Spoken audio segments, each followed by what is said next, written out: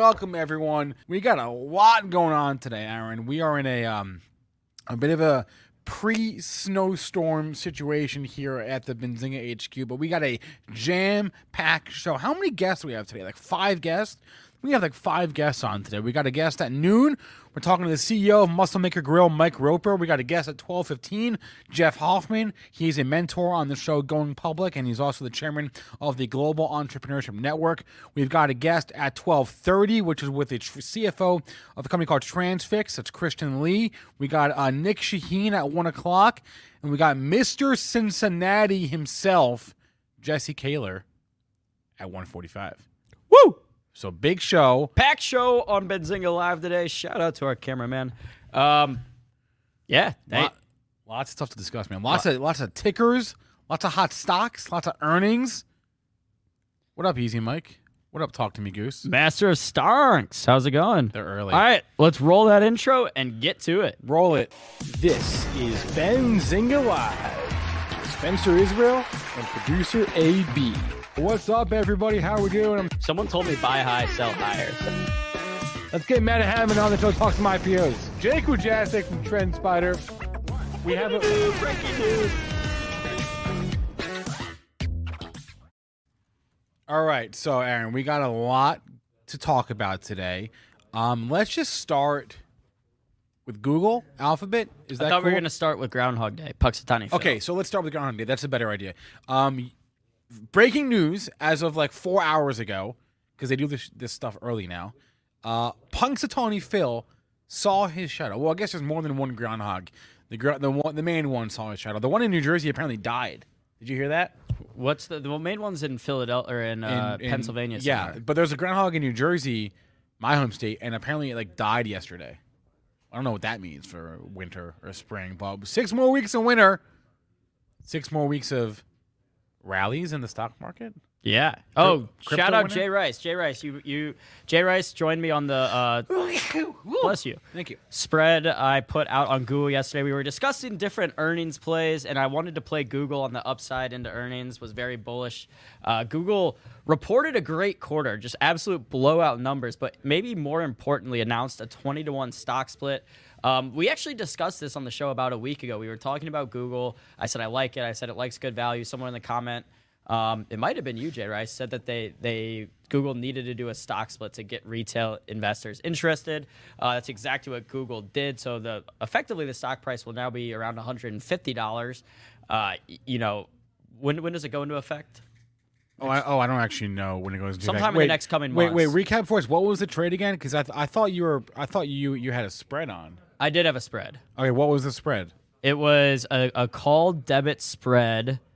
Let me get the exact, because I already sold them. Because Google blew way past the expected move on this. Yeah, I mean, I would have. There were definitely trades out there that I could have made that got me like a higher % return had I played the spread like more aggressively. But look, it was like I bought the spread for 2 contracts. My total purchase of the contracts was $436. Sold them today for $980. So more than 100% gain overnight. It was a 2,750 call. I bought those. I sold the 2755. So really all I needed Google to do was open above $2,755 today, which it did by a lot. So yeah. All right, so great trade. I feel like we neglected to mention yesterday, and this is a good time to do that. If you're going to put on a spread for an earnings report, that spread, the expected move that the options market is pricing in, that goes out the window when something like a stock split happens. No one is expecting a stock split to ever happen. They're random, and I guess we live in a world now where stock splits mean that your stock goes to the moon afterwards, even though that wasn't always the case. So anyone that was, providing insurance on this trade for the market kind of got blown out today, I feel like, but it was a good trade for you. So... Yeah, I mean, look, But so even with the expected move, had Google not announced this, or had Google not announced the stock split, it would have gone up. The stock just opened up 2.5% today, as Yeah. opposed to 10. Yeah. My spread still would have worked out. Really, my risk it was basically like a 50-50.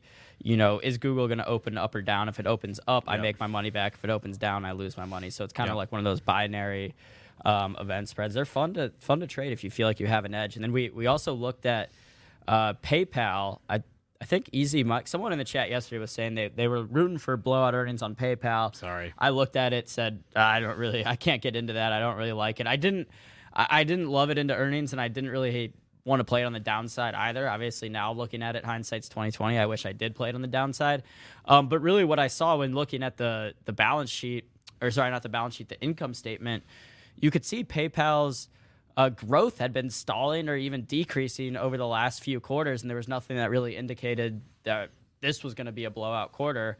So yeah, I mean, it's a tough day for PayPal. If you're not in PayPal, not a bad time maybe to start a position. But we've talked about this before, is that a lot of times when stocks leg down like this after earnings, they continue to move lower. Yep. We saw it with Netflix. We saw it with Snapchat. We Although, saw it with DocuSign. Wait, but on the Netflix came back. Netflix has actually come a lot of ways back here. But in the immediate, if these are daily candles and you zoom in the immediate days right after the earnings report, Yeah, you're right. It still moved lower and then came back. You're right. Yep. Spencer, I have a theory. Okay. I'm all for theories. Is it a conspiracy theory or just a? I think you could consider it a conspiracy theory. I'm for it. And I'm not really a conspiracy theory guy. Yeah, but me neither. What do you got for me? All right. So we know Bitcoin and the overall markets, especially NASDAQ, especially growth in tech, has been correlated over the last, really since the COVID crash. I mean, Bitcoin crashed with COVID, kind of when the market turned around, Bitcoin turned around. You can just overlay the charts and see it. But it's become a very good measure. Like, I don't even look at futures anymore. I look at Bitcoin. And if Bitcoin is up in the morning before the market's open, I think it's going to be a strong day with tech. Interesting. But I think... Wait, you don't look at the Bitcoin futures? I look at Bitcoin, Bitcoin itself. Yeah. Okay. So my theory is that some of the big players, big market makers, big institutions out there are getting privy on this, that if Bitcoin's up, markets are up, or maybe if markets are up, Bitcoins are up, or vice versa. I don't know. It's kind of like the chicken or the egg. Correlation does not equal causation. But pull up Bitcoin's chart for me on Benzinga Pro. I can do that. We got that chart in Benzinga Pro. And I want to look at maybe 10-minute candles.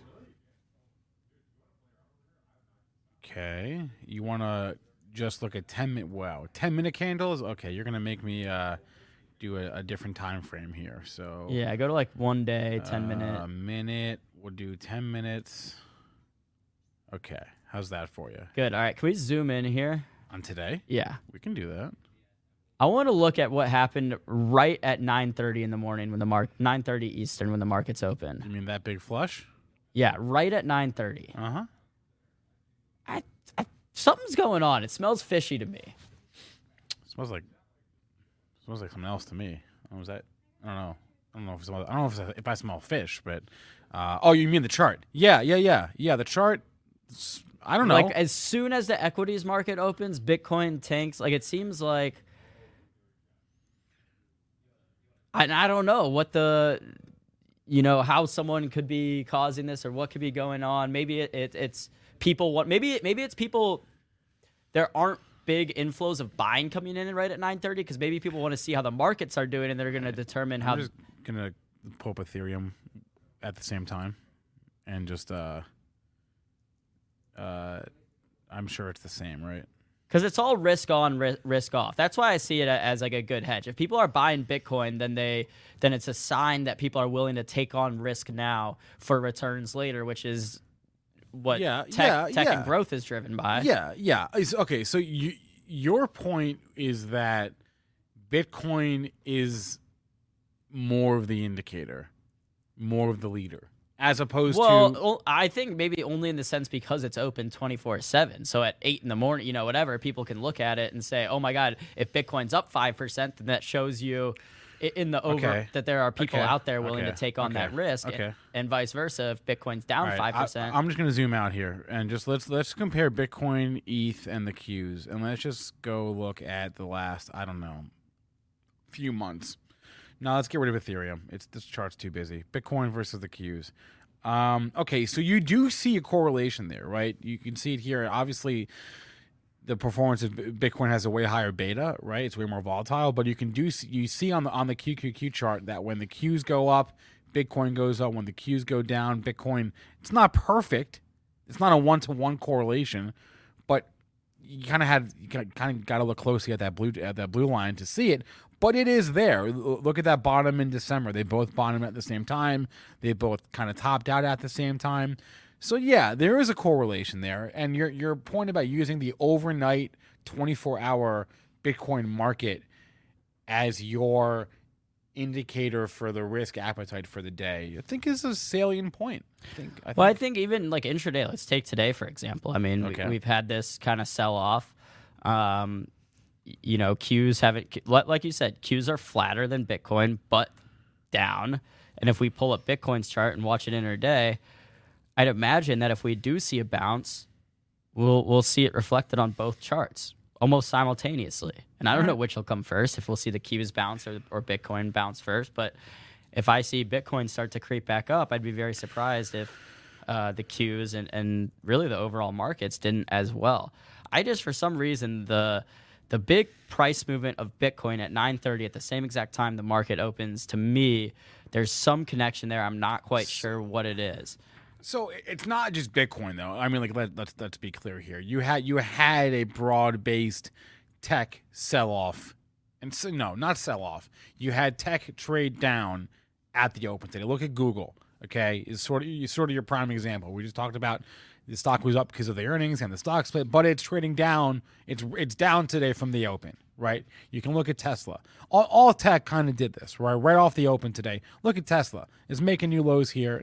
Not new lows, but was making a new low of the day. I see your question about Tesla in the chat. We can talk about that in a second. You just had a broad-based tech downturn. I don't know if downturn is too strong a word. Maybe it is. Maybe it isn't. You had tech trade off the open. That's the bottom line. I don't know who the leader is. You want to say Bitcoin is the leader? You want to say everything? It all moved together. Well, that's a good point. Also, how's Amazon doing? Because they report. Sorry if I butcher the name in the chat, but Ayaron is saying it's algos. So of course it is. So that could be a good point. I mean, I don't know. We know how prevalent algos are in the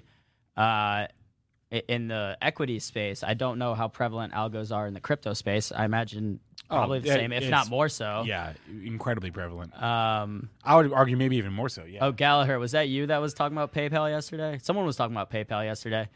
Aaron, that's his... All right. I didn't know how to pronounce his name, and it's my name. That's funny, Aaron. Yeah. No, but it's a good point. Is tech trades together. But okay, so Google say it's up 9% pre-market and then has this little sell-off right at 9:30, or at least I'm not even gonna call it a sell-off, but sell pressure. There's pressure there. What's wrong with that? Nothing wrong at all. Okay. I'm saying maybe that's what right at 9:30 Bitcoin algo saw and said, okay, instead of people like piling in, they're selling, taking profits, and then it puts sell pressure on Bitcoin. Here, and so and AMD it looks identical, frankly, right? So Jay Rice's point is also good. I mean, we just had a rip-roaring 3 days where almost everything, seemed to just go straight up in the last 3 trading days, right? Yesterday, Monday, Friday. You took no heat. If you are of the mindset that the market is going higher in the medium to long, well, at any point, frankly, let's say if you're of the mindset that the market's going higher in the short to intermediate term, you want to be buying now. This is a great buying opportunity if you believe that 1 month out, 2 months out, 6 months out, the market is higher. I personally don't know if I believe that. I don't think I do. So I don't know. I think right now it's not a bad time to start adding to some positions of some. I mean, we can pull up Roblox, for example. Okay. Roblox is one of these tech names that people loved, got all the way as high as I think $130 share. And when the markets when we had this downturn the past couple months, certain stocks like Roblox got hit harder than the overall markets, got hit harder than your bigger names like Apple, Microsoft, and drew down 50, 60, some even 70%. And even though Roblox has gone higher the past week or so, you're still so far off your highs that if you want a company long term, you can start adding to a position. And then if what you're saying, Spencer, that we continue to trade lower, fine, then add again at $50 or add again at $45. Just because if I had $1,000 sitting on the sideline right now that I wanted to use to get into Roblox, I wouldn't spend all $1,000 on that on Roblox today. I'd start a position, maybe a third of it or maybe half of it. Yeah, no, that's a good point. And so if you have a stock, someone asked about, is now a good time to buy Tesla for the long term? I think someone asked that. It doesn't matter what the stock is, Tesla, Roblox, whatever.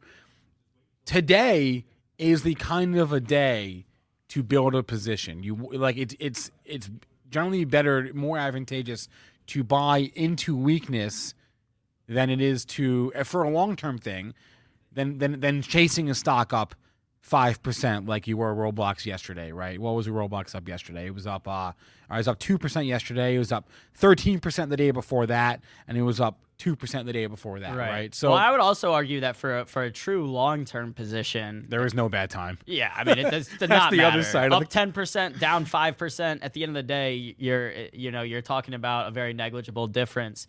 That's true. If you're looking to add a stock long term and you're just sitting there like waiting for the right day to do it, just do it. Or dollar cost average. Start whenever you want to start and then kind of average that in. But I don't know. For the last 6 weeks or whenever we really kind of started this downturn in the Qs in big tech in growth. It seemed like we were essentially heading down every day. Then you'd have these days where the market would bounce and and that was like an opportunity to where if you were looking to short stocks, like, say take the Qs, for example. The Qs are in a downtrend, then they're up a day. I'm talking a couple weeks ago. Those are the days where they're green, where if you're looking to short, if you're looking to buy puts, those are the days to do it. I see that the same thing as today, just the opposite. I don't see this as a sign that, okay, this uptrend that we've had the past few days is going to end because we had this red day. It's just nothing can go straight up. So I see this as an opportunity to play. I mean, I got in on some of these dips and I'm now long, and I've been getting beat up on these contracts today so far. But I'm still, I'm looking at some monthly calls on Airbnb, on names like Roblox that I think, that are down 4% today that I think could bounce.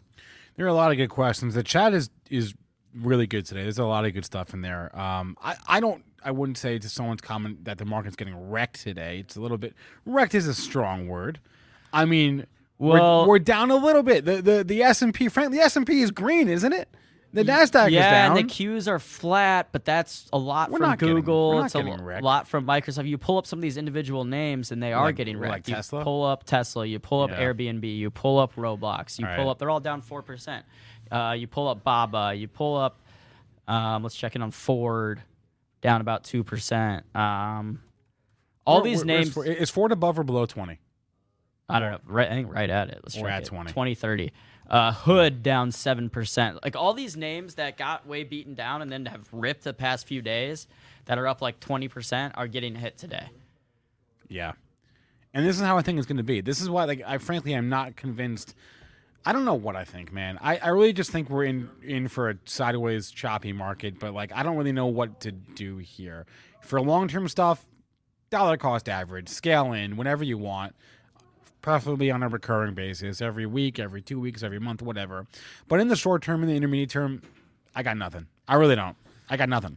I mean, that's what's right now with the way the market is. I would not be surprised either way. If Qs are up 2% tomorrow, I would not be surprised at all. So yeah, we're in an I'm not going to say like we're in an established uptrend, but we've had strength the past few days. That today Wednesday was just like a little bit of a downturn in that overall strength. Or we could be down 2% tomorrow, and I'm like, okay, yeah, that makes sense. We're still in these choppy markets. But I actually think that right now would not be a bad time to try to, and maybe we'll talk to like Chris Capri or Options Mike or Nick Shaheen today about ways you can play the choppy market. Like if I wanted to play a straddle on the Qs, right, where I don't think the Qs are going to move 5 or 10% either direction over the next month, how we can set up a trade where we can actually benefit while markets chop up and down and don't go very, very strongly one way or the other. Yeah. All right. Can you write that down to ask Nick? Because I'm going to forget if we don't write it down. I will. Okay. I want to give a quick shout out to the Benzinga Pro News Desk. We had a number of exclusive headlines this morning. One of them we're about to learn more about. But if you were on Benzinga Pro today, and you know what, let me bring up my Pro right now and show you what I'm talking about, because the News Desk earned their paychecks today. This is a news feed on Benzinga Pro. All right, it's all headlines from our news desk throughout the day. Whenever we publish an exclusive headline, the headline is in red by default. It is easier to see. This is a headline that we have that no one else have. I'm just going to go and I'm going to filter for just exclusives, just to look backwards at this morning. Look at these exclusives we have this morning. OLB, GROM, SBEV, GRIL, which we'll get to in a second. GSQD. These are exclusive headlines that we had that moved stocks this morning. OLB is like the number one trending stock on Benzinga Pro right now in terms of searches. Okay, let me go to that stock right now. And by the way, I didn't even read the headline. We have the headline right here. They announced a merchant services transaction volume run rate has reached $1.35 billion. I don't even really know what that means, but look at the price action. That tells you all you need to know. Okay, let's go back to the newsfeed. What time did the OLB headline hit? 7 a.m. OLB. What time did the stock move? 7:30. You had a half-hour head start on this thing. You had it all morning. Let's go back to the news feed, okay? GRIL. Muscle Maker, their subsidiary Pokemoto, expanded into Florida. Again, headline that we had, no one else had. We'll be talking to the CEO of Muscle Maker Grill in 5 minutes. But look at that green candle. That pop this morning. See the close yesterday? See the pop in the pre-market? Boom. Alpha to be gained right there. And if you go to 1 minute chart, you really zoom in.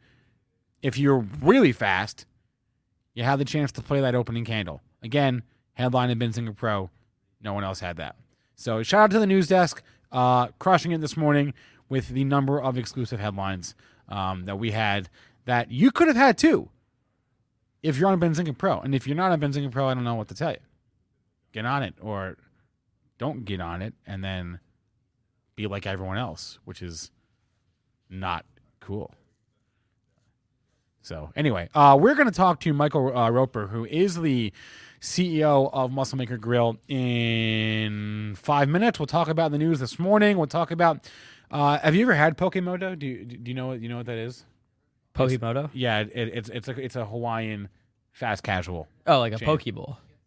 No, well, like the restaurant. I mean, I've never had from that specific restaurant. No, me neither. That's what I'm curious to find out about it. But I have a lot of questions for our next guest. I have questions about the general restaurant industry right now. We had Starbucks earnings overnight.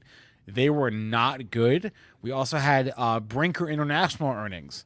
That's the parent company of Chili's. Those earnings apparently were good. Actually, how was the stock doing? I didn't look at the stock. Starbucks is like the stock's holding up though. Was it? It is. Yeah, it's down 0.7%. Oh, really? That Starbucks chart. You guys see the Starbucks chart? It went down night? and then came up on guidance. I confess to not know why it came back. I didn't look too closely at the numbers, but look at that. These companies are, you know what they're doing? They're withholding their guidance until the conference call. Yeah. And then they're throwing it in your face. Wow. Yeah, Darden will be interesting too. I mean, I think the biggest thing for all these companies right now has been like labor short. I think the demand is there. It's just that a lot of their revenues have been getting hit because they don't have the staff to fill the restaurant up with table. I mean, I've walked into a lot of restaurants that are essentially like half empty, that are like, yeah, it'll be an hour wait, and we're like, we see tables right there, and they're like, yeah, we just don't have the space for it. It's a multi-front war right now. And they have rising costs of food. Right, it's rising. It's rising input costs. It's rising costs from the food. It's rising costs from the labor. There's like COVID is still a thing. That's like still, we're not quite back to the way things were. You have the delivery companies, doing their thing. The Ubers, the Uber Eats, the DoorDashes of the world. Would be curious to see from our next guest how that's impacting the business, but whether it's good or bad, I'm not even sure. But it would seem to be at the very least, interesting time, and maybe it depends on where you are in the country too. So again, a lot of questions. We'll be talking to the CEO of Muscle Maker Grill, Mike Roper, at noon, which is in like 2 minutes from now. So stay tuned for that. Wait, Spencer, I gotta say, before we get to our first interview, before we started the show, we were just waiting around. I played today's Wordle. Okay. I just slacked you my... You got it on 2 guesses? Yeah, but I had no letters on the first one and just guessed the word randomly on the second one. You should buy a lottery ticket. Isn't that pretty lucky? That's very lucky.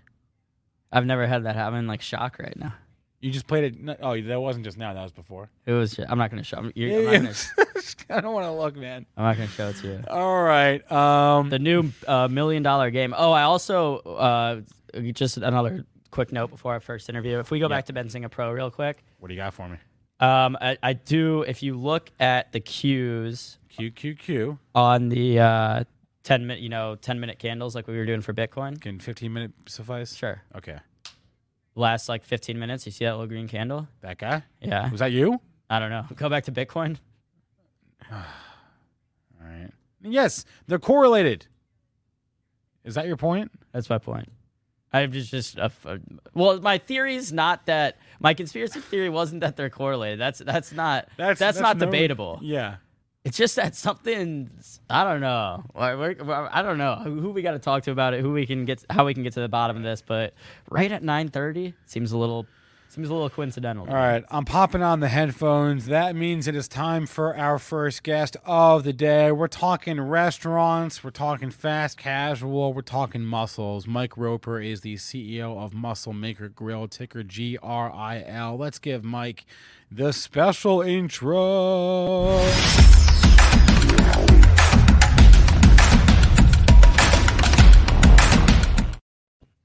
Mike Roper, welcome to the show. How are we doing? I'm doing great. How are you? Doing fantastic. All right, so I briefly mentioned the news this morning, the expansion into Florida. But correct me if I screw anything up and elaborate for us on that, please, on what that news was exactly. Sure. So this morning we announced we entered with the Pokemoto brand into the Florida market. And what that means is we sold 3 new franchise agreements for the Lee and Collier counties part of Florida, as well as we also announced we're opening up 3 corporate locations, 2 in Miami area and 1 in the Jacksonville market as well. So we're starting to move into that state in a big way. Is franchising, is that the model here? Yeah, that's our model. Yeah. That's our strategy. Okay. We're focused strictly on franchising right now. Now, I say that we also will add some corporate locations in key markets to seed them, right, to start the franchising process. But it's all about franchising Pokemoto right now. Why Florida? It's a unique market. It's got a lot of people. Let me back up a little bit. Poke, right, which is what we serve, is a Hawaiian poke bowl, right? Right. And it's attractive to basically millennials, Gen Zs, right? That younger crowd, if you will. I love poke. Yeah, it's fantastic. I never even knew what poke was just a few months ago because I'm an older dude, right? Oh, such a boomer. I went in there and I tried it and I loved it. I fell in love with it. I came home. I told my daughters that are both in college, and they were like, "What are you talking about, Dad? Everybody eats this stuff. It's fantastic." Right? So it made me feel really old then at that stage. But yeah. But that's why Florida is attractive to us. Look, there's a lot of people from out on the West Coast, that come into Florida. There's a lot of people up and down the East Coast. A lot of the population that's just kind of into that whole process. They're looking for healthy foods and fresh foods. Well, if it makes you feel better, I probably discovered poke like 5 years ago, so I'm not that far in the grand scheme of things. I'm not that far ahead of you. So okay, I have many questions, Mike. As we were just talking about what is your business like right now? There's a lot of challenges. You've got COVID is still a thing. You've got food inflation. You've got labor costs and a shortage, which probably go hand in hand. So give us a state of the business right now from your perspective. Sure. I can look at a couple different areas. So let's talk food costs right now, commodities, right? Sure. That's on everybody's radar as it is. Unfortunately, we are seeing some inflationary pressures in food. But Pokemoto, for us, it's a little bit different, right? We've got a lot of options. When you go to Poke, you can go down the line and choose all these different options of toppings, right? Sure. And so if one topping gets kind of super expensive, we can replace it with another topping, that might be there, that might be not as expensive. So we're able to kind of control costs there to a certain degree. Now, we did actually take a price increase here at the beginning of the year, as a lot of restaurants did, to kind of offset some of these things. Not as big of a price increase as what people may think. That was out there, but we did take a price increase to try to offset that. So that's kind of the commodity side of the equation for us. Labor is actually unique for us. We are not having any issues whatsoever attracting talent and retaining talent at like the corporate level. So you got your corporate office and you got your field teams, right? No issues there whatsoever. We've had virtually no turnover. Where we were running into some issues is at store level, right? Restaurant level, with, the crew in the restaurants. We were having some issues there for a little while, but our model only requires 1 to 3 people at any given time working in the restaurant. We don't have cooking and all that stuff. So it's not as big of an impact to us that we're seeing out there from, that other concepts might be experiencing. Yeah, that's interesting because I'm worried. It's the thing, I can't believe I have to think about it now. But when I want to go to a restaurant, I have to think, oh shoot, I wonder if they're even open. I wonder if people freak out about paying an extra quarter for Chipotle. Who cares? Honestly, if your food cost is going to go up an extra $1, then you can't afford it in the first place. Okay, right. I think the labor end of it is probably the more important equation. I would think so. You said you're not experiencing any real problems on the corporate level, on the restaurant level, maybe a little bit more. But has it how has it changed in the last 6 months? We just saw yesterday 4.3 million Americans quit their jobs in December, which was down a smidge from November, but still a lot of people. That's nothing to sneeze at. Right. So has it gotten better? Has it gotten worse? From our perspective, and again, 2 different areas. You've got the corporate office, and then you've got the store level. At store level, we are getting more applications than we were getting 6 months ago. 6 months ago, especially our locations in, up in the Northeast, New York and all that stuff, we weren't getting anybody that was coming through. Now we are getting applications that are coming in, and we're able to fill those positions. From a corporate level, again, we haven't had any real turnover or anything, and I think that's really a indicative of people not, leaving the company because of where we're growing, right? I mean, we're growing pretty rapidly right now. I think they see a lot of opportunity. So that's really important to a lot of people when they're out looking for jobs and everything, is where can they grow, right? And where can they really move forward with the company? And that's pretty much what they see with us. This is a good question. We were talking this morning on our morning show about McDonald's and robotics. RJ wants to know, any plans to bring any robotics at the store level? Not yet on robotics, right? From that perspective, although we do have self-ordering kiosks in our Pokemoto locations, right? So we're getting a little bit more advanced technology-wise, but not to the robotic stage yet. So this is all as it pertains to Pokemoto, but as far as the parent company, Muscle Maker Grill, and those locations, is it the same general trend? Same general trend at the Muscle Maker locations, the restaurants there. We've got some pretty stable crews. Those locations have been around for a while, right? We've got some pretty stable and loyal, team members there. And as long as we take care of them, they don't have so many, much of a turnover issue. What is your geographic footprint right now, just across the board? So we're kind of spread out a little bit, but for the most part, we're located in the Northeast, right? Up in the New York, New Jersey, Connecticut, Massachusetts kind of markets. We do have military bases with Muscle Maker Grill. So we've got some military bases in Oklahoma, Texas, Georgia, Maryland, those type of areas as well. But for the most part, we're up in the Northeast is kind of our focus today. Okay. And that's for both. That's for Muscle Maker and Pokemoto? Yeah, that's mostly Muscle Maker. Poke, we are open in 19 locations now. We're in 6 states. So we are in, I'm gonna forget one here, so I apologize probably, but we're in Rhode Island, Massachusetts, Maryland, Virginia, Georgia, and Connecticut. There, I got all 6, right? Okay. And then coming soon to Mississippi, Florida, and New York, right? Nice.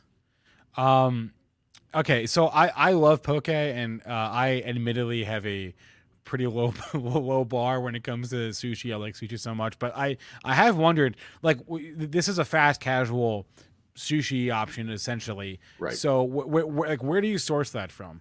So Cisco is one of our largest distributors that's out there, right? Okay. They handle about 80% of our products. When you start getting into more of the specific items, like the ahi tuna and the salmon and some of the seaweed and all that stuff, that comes from different Japanese supply houses. Okay. So really, if you got any like Japanese restaurant present that's out there, they're getting that from somewhere, right? And so we go work with those guys. We do have relationships with tuna and salmon suppliers, right, that bring it to us, directly. So we've got the whole distribution system kind of worked out there. Any plans for this from our chat again? Any plans to expand to Canada? Nothing for Canada right now. If something popped up that, we had a franchisee up there that wanted to come in, from Canada, a big enough player, sure, we'd entertain it. But we're trying to really focus on everything east of the Mississippi and the state of Texas. It's kind of our sweet spot for franchising today. And then just as far as the stock, and again, this is from the chat, are there plans down the road or maybe soon for a potential reverse split to get above the $1 requirement? Yeah, I mean, I'm not going to get into those kind of specifics or whatever, just because, we've had internal discussions, but really we want to execute our business plan. And if we execute the business plan, we think things will kind of take care of themselves. When you take a look at franchising for Pokemoto, that's where all the growth really is. And we've added now 30 franchises in the last couple months. I mean, and the way that works is you get, the franchise fees up front, so you get cash flow up front. And then about 6 to 8 months later, these locations start to open, and then you get ongoing royalties from that perspective. And we get 6% of net sales and rebates and things like that. So we're pretty confident that business plan, can grow. We've got, and our management team, we've got a lot of experience in franchising. We've been with concepts that have opened over thousands of locations per year, or whatever in our past. And so we understand how to build the infrastructure. We understand how to, do the sales process to, support everybody, do marketing, all those type of things, right? That's our expertise. And so that's what we're really going to focus on more than anything else right now. I guess you just answered sort of the benefits of the franchise model, but why not go the other way and just go no franchises and go all centrally? Yeah. And I'm just going to be brutally honest here, right? Most franchisors, right, they actually own somewhere between 10 to 15% of the entire chain as a franchise or owned entity. So they can kind of get experience in the locations and use them for test stores and those type of things. Reality is, franchisor run the location as a franchisee, right? If you think about it, a franchisee, it's not an absentee owner. There's somebody who's in the restaurant all the time. They've got their savings tied into it, everything else. They tend to run it a little bit differently than a corporate location might run it. Not that we don't run them successfully, I'm not saying that. But, if you start looking at the capital requirements and then the issue that, you got to worry about running it and you won't run it as well as a franchisee, it just makes sense to keep focusing on the franchisee portion of the equation. Right. Mike Roper is the CEO of Muscle Maker Grill and their subsidiary Pokemoto. I guess as we wrap it up here, Mike, what are aside from the stuff we already talked about, what sort of challenges or even tailwinds are facing the fast casual space that you live in right now? Yeah, I think, you guys have mentioned it earlier. I think we're still facing a little bit of the COVID, issue. You still got in some locations show vaccine cards and, proof of that stuff before you can get in with your, not only your customers and employees. That's still out there. That's starting to get better as we're starting to hopefully turn the corner on that again now. We all thought that was happening with, the base COVID, if you want to say, a little while ago. Then this new version came out. So hopefully, we can get through that. That's pretty much the biggest headwind, I think, because that then ties into a lot of different areas, right? It ties into inflation, it ties into labor, it ties into, everything that's there. I think once that kind of clears up, you'll really see restaurant, retail, all those type of, hospitality, companies start to really thrive once that happens. All right, there's a lot of questions from the chat. I did not expect this. Wow. Dimitri wants to know if you are plans to expand in Brooklyn. We are looking at, well, yes. Okay. Okay. There's more likely than not that will end up being a corporate location as we seed markets to do franchising down the road. But yes, we are looking at Brooklyn. We're looking all throughout the whole New York area, right? The New York City area. It's a good area. It's got a lot of the right demographics that are in there. It's got the right densities. So it's beyond just Brooklyn. It's all the other, boroughs and stuff that are in there. Mm-hmm. Yeah. And then another question about the Saudi Arabia deal, when that'll materialize.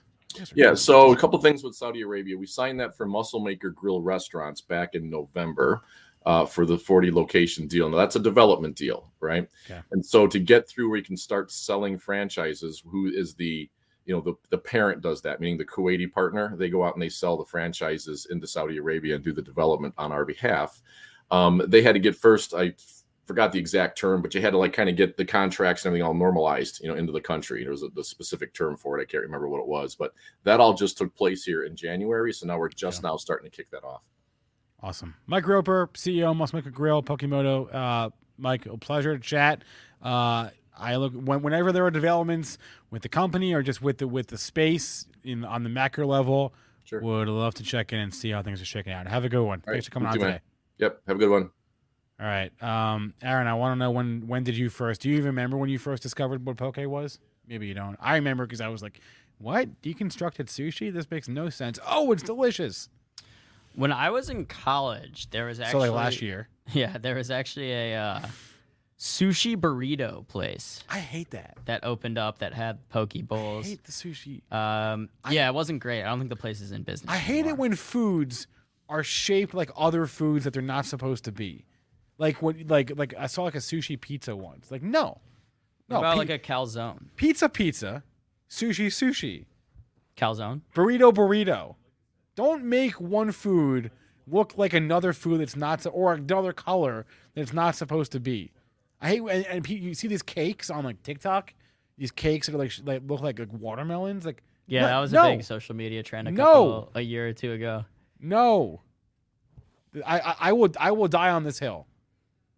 Okay. Yeah, I will die on this hill. Okay, I'm probably the only person that even cares about this, but I have opinions, clearly. Okay, you know what we should do?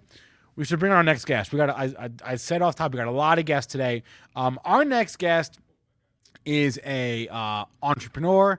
He is an investor.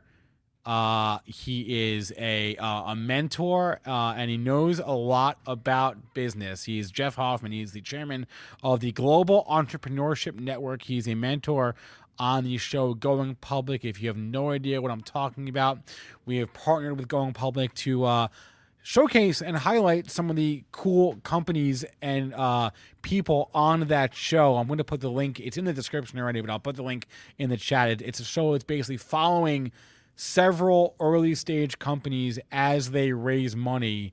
You think of it like a Shark Tank meets Amazing Race. That's actually, I don't know if that's in the marketing materials, but I may have just made that up, but I'm going to stick with that. So I like it. Yeah, it's Shark Tank meets Amazing Race. And our next guest, Jeff Hoffman, is a resource for these companies on this show. So I'm going to give Jeff the special intro as well because, hey, why the heck not? Let's bring him on the show. Oh, where's my intro?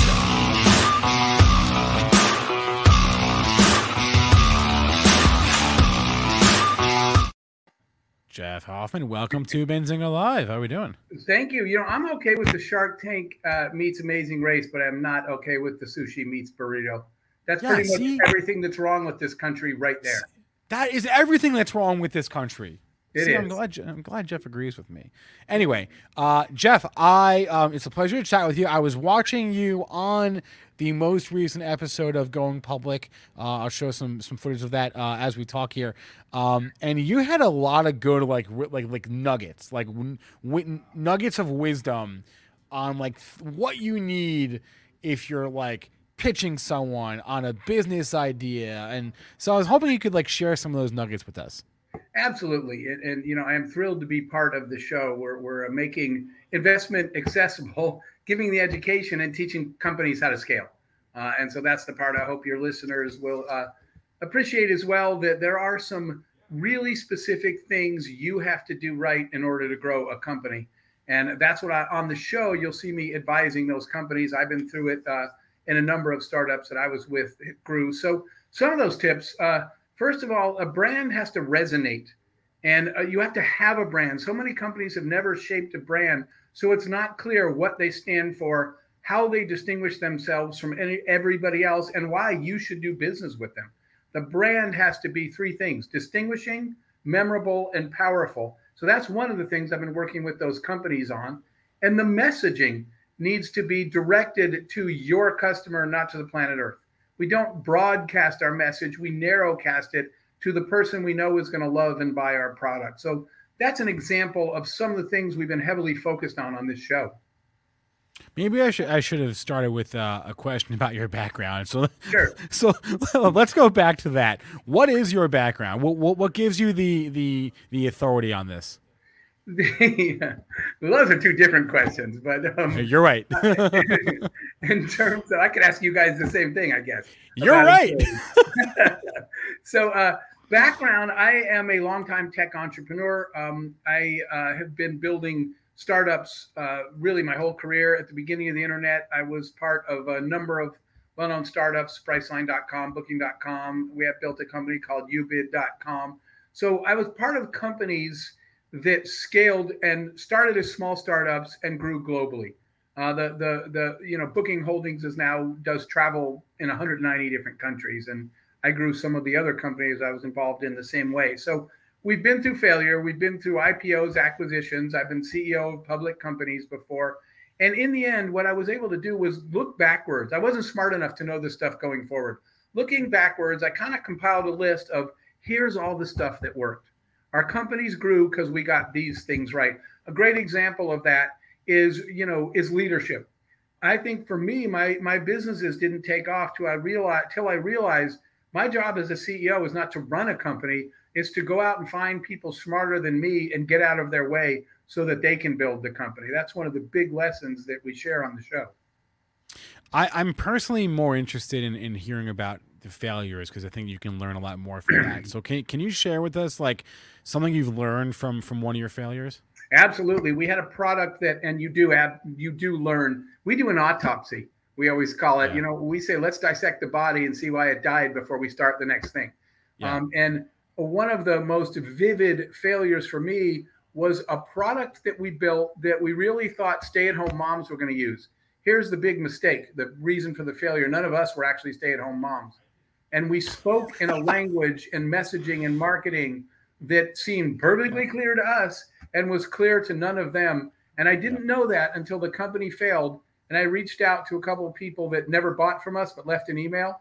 And I asked that question, why didn't you buy? And she's like, dude, I have no idea what language you guys even speak. So the big lesson was, don't be blinded by your own brilliance. The only opinion that matters is a stay-at-home mom, if that's who your product's for. So instead of building your product in your office, get out of your office and go talk to some moms before you design a product. That's why we failed.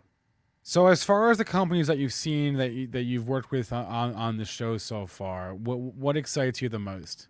Well, we put a lot of time into picking those companies. So they're all pretty groundbreaking in their approach. So I really like all of them. For example, with Treble, I'll just give you a couple examples. The music company, they're creating access to music for the other 95% of the planet Earth that can't afford to pay for music. And I like that. That's an innovative approach. Everybody else is trying to make money in the space. Next Gen T is trying to get people careers in the shortest, least expensive path that they can get, and reskilling and recareering people, which is a great opportunity. Proven is solving the skincare problem by using AI and hundreds of thousands of studies of women to get a mix right for you. And Hammett is a company that delivers a lot more than just a handbag. It delivers its entire personality with every sale that it makes. So I'm excited about all these companies. I love working with them. What do you think is the thing that like entrepreneurs screw up the most frequently? What's the most frequently? What's the most frequent? Well, I will tell you, they blame their failure on lack of funding. They always say, we ran out of money. You ran out of money because you didn't sell anything. Yeah. The thing they screw up the most is they are, in fact, not good at sales. They're engineers, they're scientists, they're designers, and now suddenly they're a CEO. You need real sales, real marketing, professional help there. That's the thing I see they screw up the most. I was hoping you could tell us a little bit about the Global Entrepreneurship Network. Sure, I'd love to. That is a nonprofit I'm the chairman of. We created this for a really simple mission to help anybody, anywhere launch and scale a company. We're trying to let people get economic independence and freedom all over the world by starting businesses. So we teach the principles of entrepreneurship. We build ecosystems, and we're now doing that, I'm proud to say, in 200 countries. And then from the investment side, you're also an investor, obviously, in addition to being an entrepreneur. So what do you look for? You're obviously a fundamentals guy. You're looking at the company, you're looking at the people, the product, the market fit. But like, what do you look for in a company when you're considering an investment? I assume you're not like looking at the chart. You know what I mean? No, you're right, because it's just a chart. One day I took a pro forma, a spreadsheet someone gave me. I put it on the middle of my table. And I told all these founders, I said, let's just look at the spreadsheet for a while. And there was this like crickets chirping silence. And they're like, Mr. Hoffman, it's not doing anything. I said, exactly. All you guys have presented me as a spreadsheet, not a plan. The answer to your question is that I wrote on my door as a CEO, as an investor as well, years ago, I wrote these words: your ideas are welcome here, but execution is worshipped. Everybody's got ideas, and what I look for is literally the 90-day blocking and tackling, dirty and gritty execution plan. How are you actually going to do this thing? It's a great idea, but convince me that you can actually execute it. That's where some of the world's best ideas are laying in a dusty graveyard because they were never executed. And there are some really average products that you and I use because they executed well and got their product to market. That is wow, that was a deep point. That's making me question everything right now. Jeff Hoffman is the chairman of the Global Entrepreneurship Network. He's also a mentor on this show, Going Public. Again, links to that are in the description of this video. It's a weekly series airing on goingpublic.com. Episode 3 was out yesterday, right? Today's Wednesday. So yeah. And then I guess like looking ahead here, Jeff, what can we expect? Like, I'm watching this show every week, so what can I expect to see from you coming up? So I am going to continue to work with the companies on the show. I think you got it right. You're going to see their journey. How do you raise money? How do you build a team? How do you prepare for scale? I'll be working with them on all those things that you'll see coming up. But I'm pretty tough on these companies because we want them to win. And I'm really going to beat them up on that execution plan. Are you focused on what's the most important things you need to do to grow your company? And are you prepared that through this show and through these companies' own work, that if we start getting super high demand, God forbid, your company, everybody wants your product. Are you ready to handle that explosive growth? We're going to get the companies ready, and you're going to see how on the upcoming episodes of the show. And then I can't have you on and not ask you about, you mentioned being involved in Priceline, which is now booking. I would love to ask you just about that business right now. Obviously, a huge challenge in the wake of the pandemic, but it's come back a little bit, not to where it was. What is your assessment of the comeback in travel right now? Yeah, so that's a topic that's obviously very near and dear to my heart. The pent-up demand is massive. People want to get out. They've been stuck at home too long, and they want to go. Travel has changed, no doubt. I think business travel will never come back to the levels that it was at because people will do what we're doing now. They'll do a lot more electronic business. But leisure travel, as soon as people feel safe going, they'll go again. And for a company like Booking, the predominant customer is leisure travel and obviously hotel bookings. So I do believe the business will recover. If I get that every time we feel like we're getting close, there's a variant or another change. But I think it's going to come back. People want to travel. Yeah, I mean, I can attest to that. I was sort of surprised at myself last year. I looked back at the year and I was like, wow, I flew 5 times last year. Yeah. I did a lot of, but yeah, I think your point is probably the correct one as far as the leisure travel will come back with a vengeance if it hasn't already, and the business travel maybe. Yeah, it did on the holidays. We saw a lot of leisure travel on the holidays. Unfortunately, the airlines didn't have the staff to manage it, but people tried to go. Yeah. Awesome. Jeff Hoffman, it has been a pleasure to chat with you today. I am very much looking forward to seeing you drop some truth bombs on some of these companies and give them the we always say at Benzinga, we always radical candor, right? So it's like the good, the bad, and the ugly. Yep. And so I look forward to seeing that and seeing you on the show. Thanks for coming on Benzinga Live today.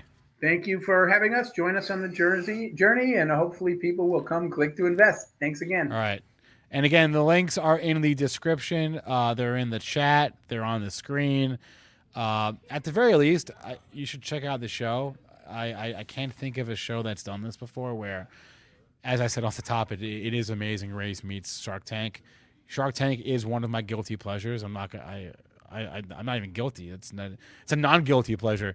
And this show basically takes that to the extreme. Because Shark Tank is obviously in a room, static, and this show is very much on the go. So check it out. Seriously, goingpublic.com. What's up, man? How we doing? What is up, dog? What's up, dog? Hey, all right. We got a few minutes here. We got like 2 minutes before we're going to bring on our next guest. And before we lose all track of the day, Aaron, we have to do a crypto update. Where's my heat map? There it is. Crypto update, sponsored by Voyager. Let's do it.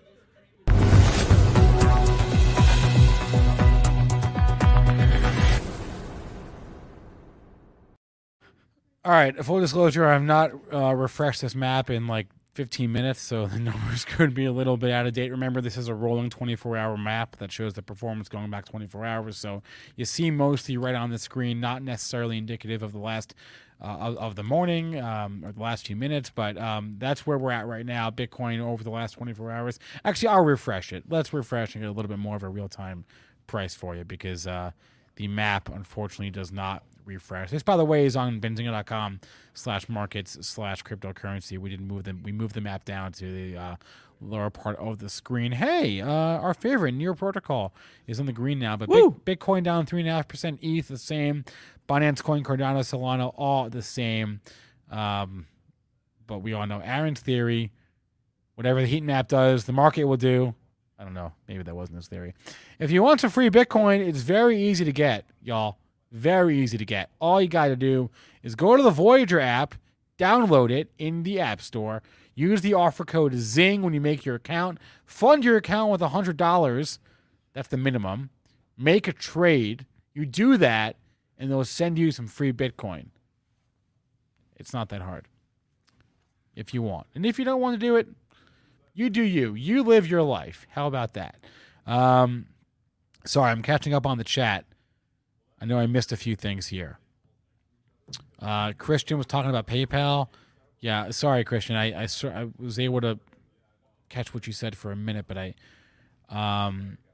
really have to figure out what I'm doing with this PayPal disaster. I had my finger on a put last night, decided to sell 1/10 of the position. Wait, so Christian, remind us again what you sold puts? I don't know. Do you know what Christian did on PayPal? He was bullish. Right. So did you buy? Did you bought call? You bought calls? I'm not sure what you maybe you bought the stock. I don't know. Obviously this sucks if you're bullish PayPal, and then this is why holding through earnings is really, really challenging. Really challenging. It can be brutal. Frankly, that's not a, like, if you're going to trade stocks, you got to have more to it than that. There's got to be more to it than just earnings plays because it's a binary event, frankly. And yeah, you can provide insurance to the market, play the expected move, get paid 9 times out of 10, but that one time is going to destroy you. So it's tough out there. I like I said earlier, short term, intermediate term, I got nothing. Flip a coin for all I know. Long term, you guys know I'm a perma bull. I invest every single month. I dollar cost average, but that's long term. For now, I really don't know. I'm scratching my head just like everyone else. And Christian Gallagher with the reminder.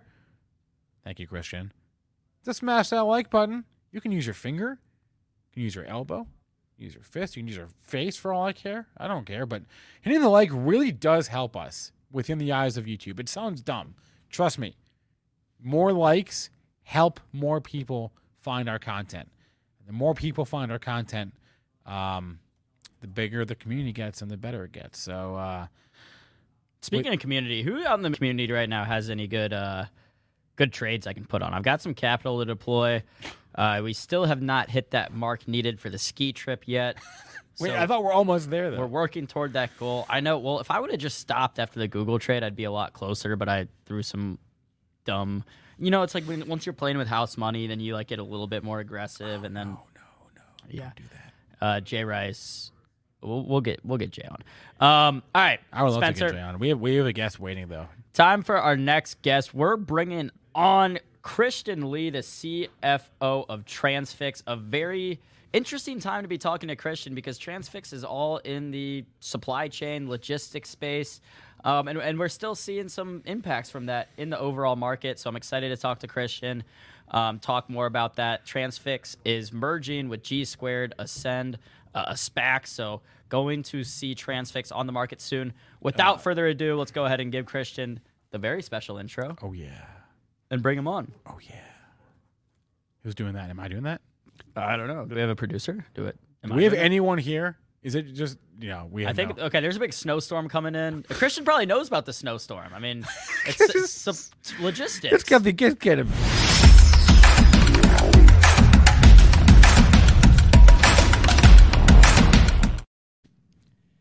Mr. Lee, thank you for taking time out of your Wednesday to join us on Benzinga Live. Sorry about the delayed intro. We're dealing with some supply chain issues over here. Supply chain. We can help with that. We can help with that. Yeah. Thanks for having me on. Excited to be here. Yeah. So before we get started, do you want to just give a brief rundown, kind of elevator pitch on what Transfix is and what it is that y'all do? Yeah, absolutely. Basically, at our core, we use technology to help better match shippers, so large companies who need to move goods with the trucking companies that help them move them. There is a pretty large imbalance in the U.S. You have very, very large shippers, and generally speaking, the trucking companies are quite small. There's 4 million trucks and 1 million trucking companies, and so they're not well suited to interact with each other. So you need people to help bring them together and make matches. Historically, that's been done sort of with telephones and email and analog ways of doing it. And so 8 years ago, Drew and Jonathan basically said, what if we could do this with technology? What if we could build sort of machine learning algorithms that help better match supply and demand, take a lot of the inefficiency that exists out of the system, better for shippers, better for truckers, and then basically automate a lot of the traditionally manual tasks that go into how a load actually moves around the country. And so we've been doing that for the past 8 years. The growth has been tremendous. And so that's our core business. From there, we've launched software that helps shippers run their business more efficiently and carriers run their business more efficiently. So the ultimate goal is a platform that brings all of this together to create efficiencies in the supply chain. Wait, sorry, a question. Sorry to interrupt you, Aaron. Do you work with trains at all? With that? Right now, it is just domestic freight. Probably good because I literally read an article about train robberies, how that's a thing. No, seriously, I read it this morning. Train robberies are back in vogue.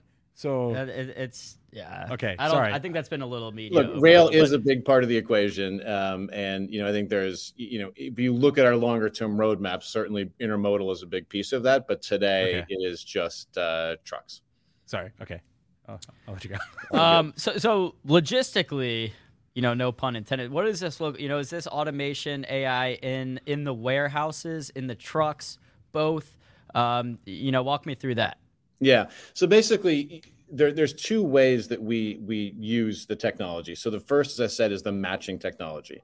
And so traditionally, when you had, someone needed to move loads, they would call up a broker and say, hey, I have 100 loads that move from A to B. And then that person would sort of go find some trucks to meet that capacity.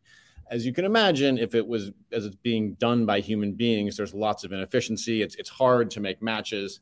And so what we did was say, look, we can actually start to take, the hundreds of thousands of loads that company A needs to move. And we have, tens of thousands of carriers on our platform who represent hundreds of thousands of trucks. And basically, we collect data on every single load that moves, every single load we bid on that we don't win, every single load that we do win. There's lots of third-party data.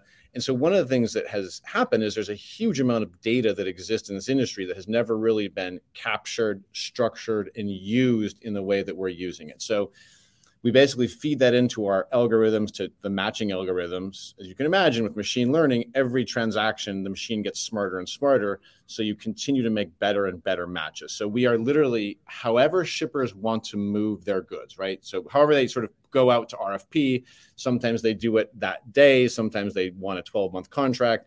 Sometimes they have mini bids. Sometimes they use text. Sometimes they don't. Whatever way they're doing, they put that out to the market. We capture that, we organize it, structure it, and then we have, as I said, hundreds of thousands of trucks on the platform, and we let them tell us, here's the lanes we want to be in, and then we have historical data, who's good, who's not, in what lanes are they good, and so we can make those, the machine makes those matches.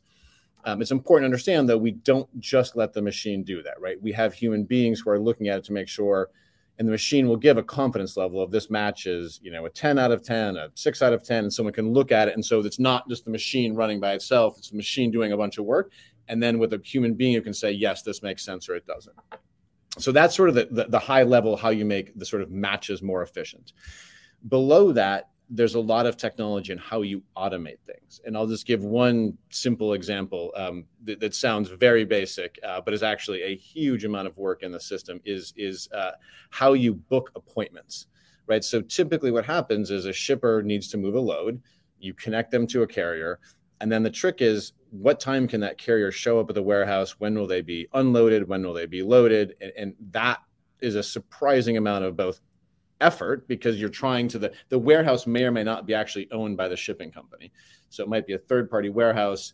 You have to figure out, when that carrier can go in, when they can drop off, when they can leave. And so that's when people talk about idle time and truck drivers just sitting and waiting. It's because they're waiting at a warehouse to unload and reload. So what we have done is built predictive algorithms that say, look, we've now delivered in this warehouse 10,000 times. We know that between the hours of X and Y is when it's going to be most efficient. We know that if we get here this time, the carrier can get in and out quickly. And so we can predictively do it. And then we sort of reach out to them, an automated email or text or whatever else. And so you basically both get rid of, the potential for huge wait times, and you make it easier to actually make that appointment time. And that's just one small example. There's, dozens of things like that throughout the life of a load that have historically required huge amounts of time that you can begin to automate, bring technology into to make it more efficient for the carriers and the shippers in the warehouse. Got it. Yeah, no, it makes a lot of sense. And I think for our audience is mostly retail investors and day traders. I think there's two interesting parts here. Obviously, the first and foremost being that Transfix is going public via SPAC, ticker, GSQD. Do you know what the new ticker will be yet? TF. TF, Transfix. That's good. That's a good ticker. Yep. The second part that I think is interesting is I imagine that Transfix, that you guys have some kind of insights into the global shipping market, kind of what you're seeing on a macro level that may allow us as investors to make better decisions. Yeah. So again, we focus right now domestically. Global is in our long-term plan, but most of our insights are going to be domestically. I would actually tell you there is a great podcast that we put out. There's a person on our company named Justin Mays who does a podcast of sort of, the week in logistics that does have a lot of insights. So if your listeners or viewers are looking for something, it's actually pretty insightful. It gives a lot of sense of what we're seeing. And the nature of this industry is incredibly dynamic, right? So whatever I told you now may or may not be true, or still accurate, 2 months from now, because things change so quickly in what's going on. What I would say is it's probably not so dissimilar from what you read in the headlines, that there is, the rates continue to be elevated. There continues to be, substantial demand for trucking services, lots of goods still moving around, even coming out of the holiday. There was a question of, was this going to taper off? So far, what we've seen is, continued high levels of demand. And, I think when you look at it, no one has a crystal ball, but it does seem unlikely that we get out of the sort of supply chain issues, certainly anytime soon. Probably takes kind of throughout 2022 to continue to unravel some of the mess. So let's take, I don't know. We have Amazon reporting earnings tomorrow afternoon. Let's just say, do you think shipping's been strong the past 3 months or not so strong? Or sorry, not the past 3 months, the 3 months before that.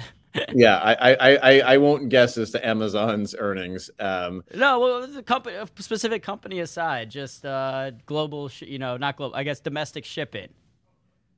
I think, look, our sense is it's been pretty strong across the board, that there was a whole, Q4 was obviously a lot of work of retailers, filling stores, getting things ready for the holiday season.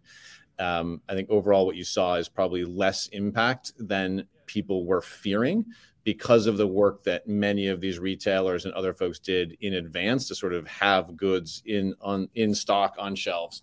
And so what we saw in Q4 was a lot of volume for that happening and kind of getting ready for that big holiday rush. And now you're basically seeing a lot of work in restocking. Yep, and I'm seeing in the comments the podcast is called the Transfix Take Podcast. You can go check that out wherever you get podcasts, Spotify, Apple Music, etc., or Apple Podcasts. Sorry. So you said so Transfix. You guys have been doing this for about 8 years, correct? Yep. And when was the decision made that, hey, look, we want to go public? So we started thinking about it and talking about it in late 2020. And really what happened is if you look at sort of the beginning of 2020, demand was strong, continued growth. And then you went into kind of March, April, and literally trucks stopped moving across the country. And, people said, wait, where is this going to end? What is COVID going to mean for the world? And, we're now 18 months in and we're still in COVID. But as that happened, sort of demand went way down and a lot of people pulled back. Transfix, because of the investments that we had made previously in the technology, sales and marketing, et cetera, as demand started to come back in Q4 of 2020, we saw a tremendous amount of interest in the solution that we were providing. And, what we have seen is this sort of shift in the way shippers are working with their partners generally on supply chain, right? It used to just be, only a cost center and it sort of was dealt with somewhere, down deep in the organization. And now you have CEOs, CFOs, chief product officers saying, I need to better understand the supply chain. It's a core part of what we do. We need to elevate this. The board needs to understand. And so it's not enough to just have someone who can make a few phone calls and find trucks. We need visibility. We need better matches. We need reliability. All of the things that we had built on the platform started to become a great solution when shippers were picking their heads up and saying, oh my gosh, how am I going to get my goods around the country? How do I handle this environment? And so as we started to see that increased demand kind of coming out of the end of 2020, it became clear that there was a long runway ahead of us in terms of demand. The shippers we were working with, there was huge amounts of requests for what we were doing. And so we said, look, we need additional capital to invest in new products and sales and marketing and all of the things that we see as opportunities ahead of us. And so then we said, is it better to do a private raise, a public raise? We ultimately decided that, a public company was the right vehicle for us for a variety of reasons, which I can talk about: transparency, using equity as currency and potential M&A, the capital it would raise. And then, of course, the question became, is it better to do it as a traditional IPO with a SPAC? And for us, the partner that we were able to find, so G Squared was an existing investor. They knew us well. They knew the industry very well. They, as you can kind of go and see in all of our public documents, they were willing to put a substantial amount of their own capital into the deal. They structured, 50% of their founder shares at risk only when we achieve certain share price. So they really put their money where their mouth is in terms of their investment, as well as the structure of their shares. And their knowledge of the industry and the markets was just very important. And so we ultimately decided that being public was the right solution for us, given all of the demand we see and the investment we want to continue to do. And the G-Squared was the right partner, which led us down the path of the SPAC. So, I mean, I know you mentioned about a few different ways that you may be able to use that money kind of down the road. Are there any immediate things on the radar that, okay, once, this merger goes through, this is what we're going to use some of this capital for? Yeah. The number one is continued investment in the products that we've been developing. So I mentioned our transportation management system, the software platform for shippers, as well as the fleet management system, software to help carriers, truckers run their businesses more efficiently. So we'll definitely continue to invest in those. We'll continue to invest in sales and marketing, getting our name out there more broadly across the enterprise shipper market. And then we think that there's an interesting opportunity for M&A at some point. Nothing immediate, nothing to talk about today. But we do think if you look at the dynamics of this market, depending on the source you look at, there's maybe 17,000 brokers who are connecting shippers and carriers. The vast majority of them don't have either the capital or the desire, or even, quite frankly, the ability to bring on the data scientists and engineers and all of the people you need to build this technology for, again, better matching, reliability, transparency, visibility, et cetera. And so we do think there will be a substantial amount of consolidation in this space over the next 5 years. And we believe that we can be a good consolidator in that time. Got it. Well, Christian Lee, CFO of Transfix, thank you for joining us on the show today. Pleasure to have you. Looking forward to, hopefully we get to have you on again anytime we have questions about the supply chain. Actually, I guess one follow-up question or last question would be, on that note, I'd imagine it's R&D in this space is expensive. I mean, once you're talking, when you're talking about AI, you're talking about all these things. I mean, I can't imagine that's cheap. Yeah. And for sure, we're dealing with the same issues that everyone around the world is right now with this incredible, market for talent that exists. And how do you bring people in, data scientists, engineers, people who have public company experience, all the things you need to build this company. And so certainly, again, not immune from that. We've taken a pretty distributed approach. Even before COVID, we had a plan to have a fully remote engineering and data science workplace to make sure that we could get the best talent across the country and in other places as well. We also, one of the things that's important that you have to have as a company is an interesting problem for these engineers and data scientists and others to come solve. And it turns out there's really not a lot more interesting out there than how can we help alleviate the inefficiencies that exist in this marketplace? How do we kind of use technology, automation, machine learning to help make things better for shippers and carriers to get through some of these bottlenecks and, again, the long-term shifts we're seeing in supply chain. So we've been fortunate in that it's an exciting problem to work at. So we are able to attract and probably punch, quite frankly, a lot above our weight in the talent that we're able to bring in because of the excitement around the problem we're solving and the success we've had so far in doing it. Got it. Well, congratulations. Looking forward to the merger. Again, ticker GSQD for now, will be TF once that merger is complete. Christian Lee, CFO Transfix, thank you again for coming on today. Thanks for having me on, guys. I'm happy to be on whenever helpful. All right. We'll reach out. Thanks, guys. All right, y'all. Like we said, packed show today, keeping the guests rolling. Thank you to Mike from Muscle Maker Grill. Thank you to Jeff. Thank you to Christian Lee. We've got more guests coming up. Two guests coming up. Nick Shaheen here in about 10 minutes. And then after that, our man, Jesse Kaler, who I owe $10 from the football game on Sunday. Wait, can we address what you just slapped me? Can we talk about this for a second? We can. Right. Okay, so Spencer brought up, it's been in the news the past couple weeks, these train robberies. And the thread that I just slacked Spencer. Can I just say why I brought it up specifically? So I didn't know about this before this morning. All I did was I read frankly a rather short article, in I think it was was it the New Yorker on the website? I don't even remember where I read it. Oh no, maybe in the Atlantic, one of those hoity-toity magazines. They're all the same. And I read an article basically just about train robberies in Los Angeles County specifically, and so that was top of mind. So that's why I brought it up.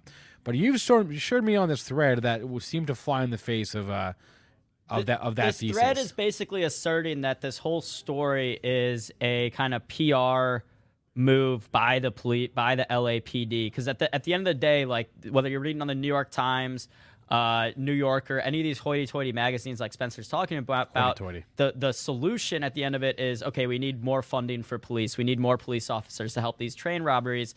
But what some of these people have done digging, so Union Pacific in 2019 reported 78 cases of train robberies.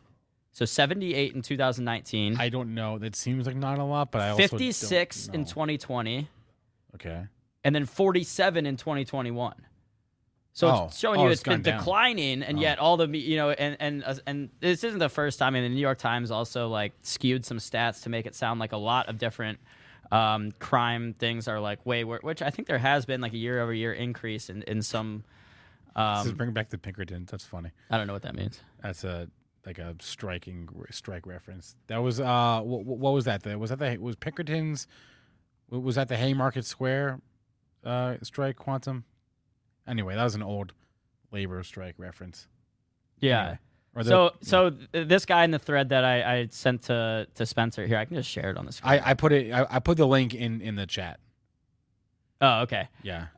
So here are the sources quoted in the New York Times story. I think if you scroll down a few tweets, it'll be up there.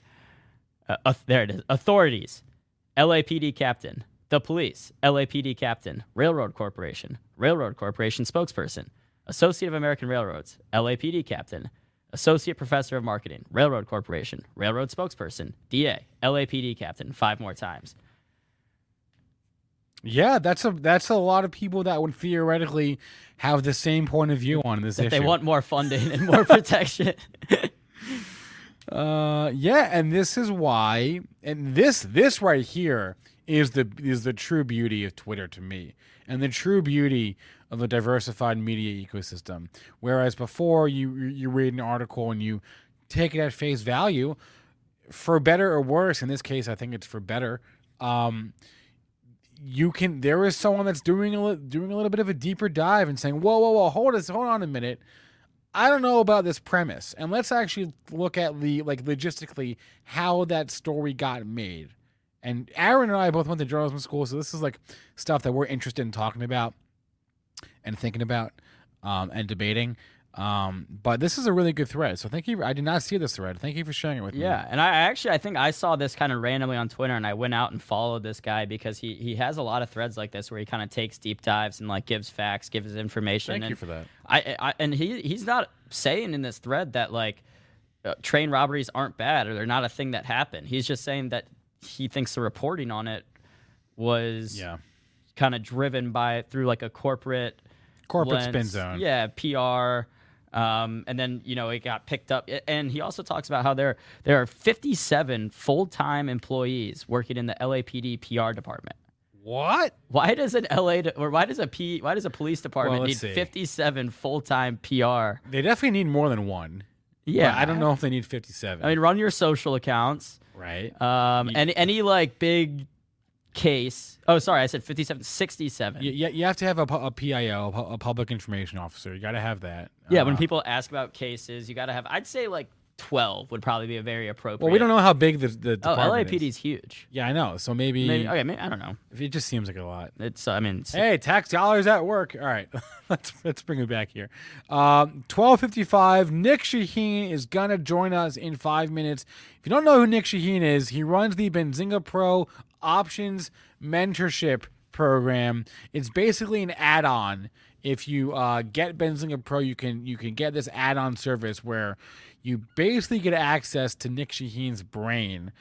He live streams every single day. He sets up trades for you. He He takes your ideas and gives you trade ideas for them. He joins this show to kind of just do that, but give you a tease of what his normal day is like. So it's a chat room, it's a charting service, and it's basically your personal options coach that you can get. So we'll talk with Nick in a few minutes here. Real fast, before I forget, I wanted to look at the earnings calendar for tonight. Let's bring up my screen here.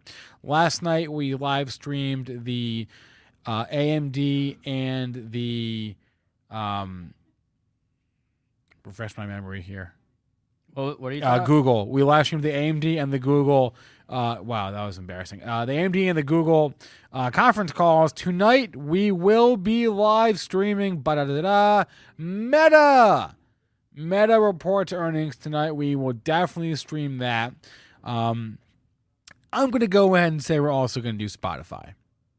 That one is not normally one that I would pick to stream, but in light of recent events, it's probably going to be more interesting. So Spotify and Meta, we will be streaming these calls on the Benzinga Pro YouTube channel tonight after hours. Come hang out, come chat, do all that good stuff. If you're trading after hours, that's cool too. Looking ahead to Thursday, and tomorrow may end up being a weird day. There is a slight chance Aaron and I will have to do this show from home. Although I got to say, Aaron, the snow has not materialized.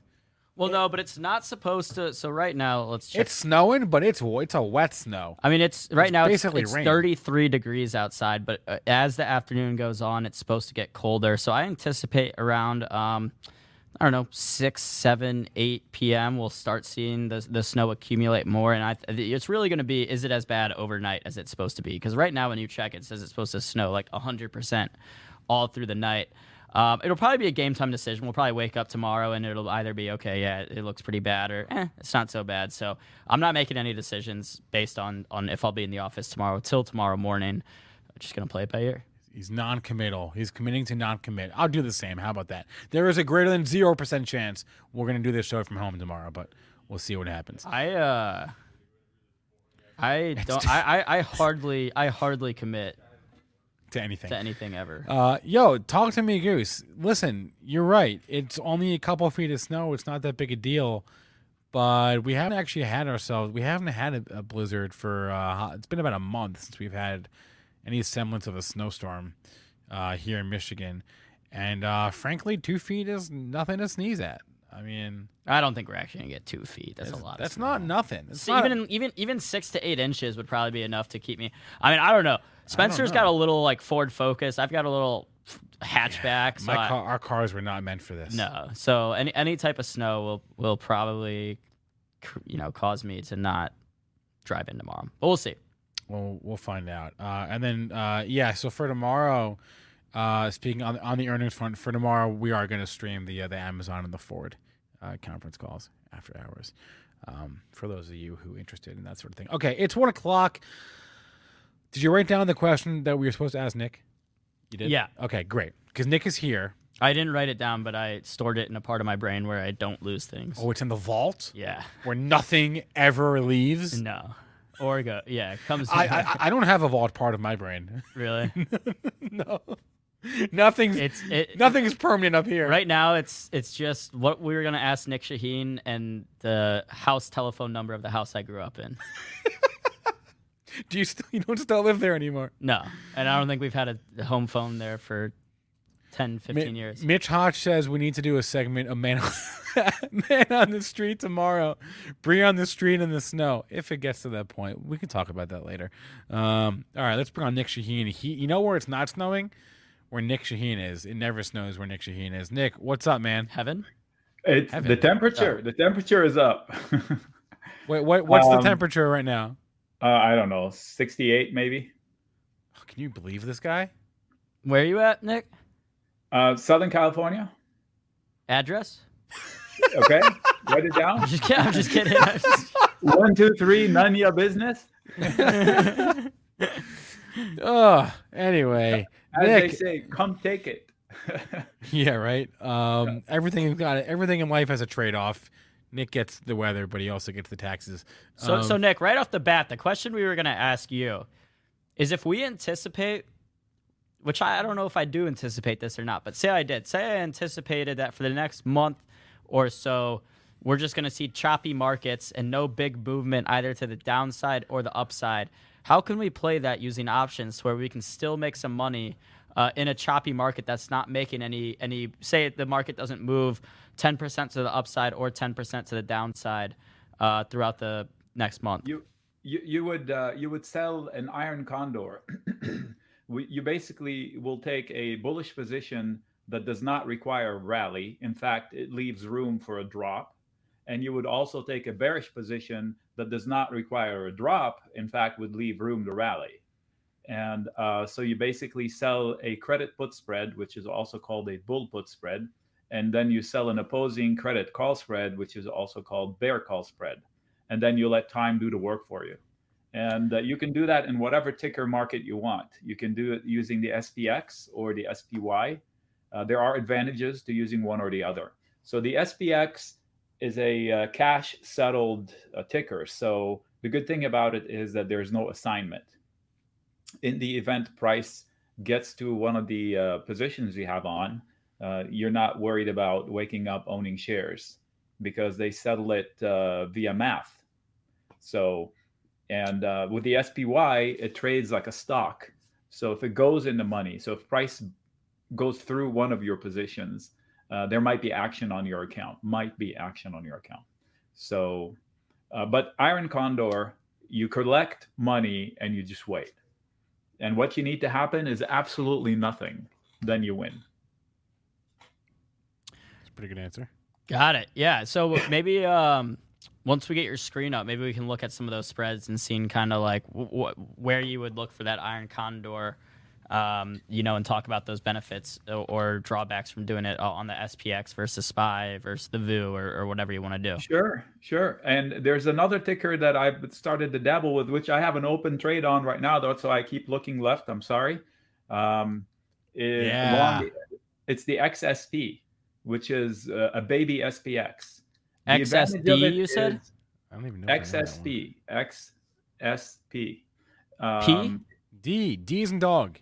The spider semi. The spider. It's like P is in Paul. Aaron. P is in Paul. Come on. It's like SPX. Mix it up. XSP. So it is a cash settled baby index, and that's the cool thing about it. So, for example, if you buy a call for today's expiration, they have a contract that expires today, and then the price rallies in your favor. You don't even need to close it, because after the day is over, they'll do the math and give you the credit for as much as it ran. So I'm a big fan of that ticker. And right now I hold calls for today. And I've held them since the dip this morning with the group. So it's up 90% and I'm looking to lock it. There you go. 90%. 90%. Yeah, lock it in. Yep. And I'm leaving some runners for Friday. So today, the jobs number from the ADP is a negative 300,000. That's why the dollar dropped quite a bit today. That takes pressure off the Fed, in my opinion. So, let's talk about that for a second. So you see the bearish or the not so great jobs number as not necessarily bearish for the overall markets, because now you're saying, okay, the Fed can point to this and say, hey, we can't. It takes pressure off of them for the rate hikes. First of all, the talks of rate hikes, I'm at a loss. These experts, by the way, I closed my long. These experts talking up 4, 5, 6 rate hikes this year. I don't understand the logic. So the Fed went to great extent to reflate this economy and fix it. Why would they want to intentionally break it? And the report from ADP was so bad that I used to be a numbers guy, like doing analysis for a living. And if I came to my CFO and gave them that, I better have another paper with it that says why this happened. In other words, that's an outlier number. Doesn't make sense. Why their estimate was off so much? No, not these are absolute numbers. You know, last month they said it was up 800,000, and that was about 400,000 too heavy. And now they're negative 300,000. If you wash the two, I bet you that's a data blip on their behalf.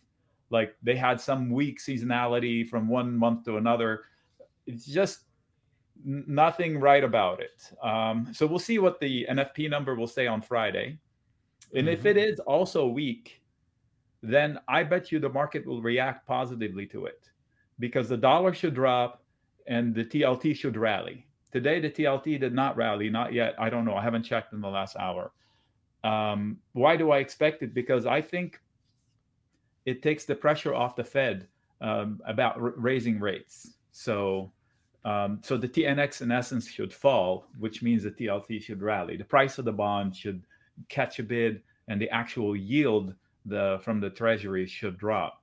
Because if you think about it, the government cannot afford higher rates. So they are not going to put pressure on the Fed to raise rates if there's loss in jobs. Because the Fed's job is to create jobs. And if you're losing job, you don't do something that causes more job losses. There's no way they would raise rates in March if we have another minus number come out. If we have a minus number on Friday. Well, maybe it's like they'll do one, but they sure as hell ain't doing like 3 I or 4. think they should do one in like September, maybe 2 max. Yeah. This 5 and 6, I don't understand the logic. It's like a doctor that just spent a year fixing this patient, and on his way out the hospital, they throw a brick on their head. Why would they do that? You just spent a year fixing this patient. Why would you intentionally beat him up? It doesn't make sense.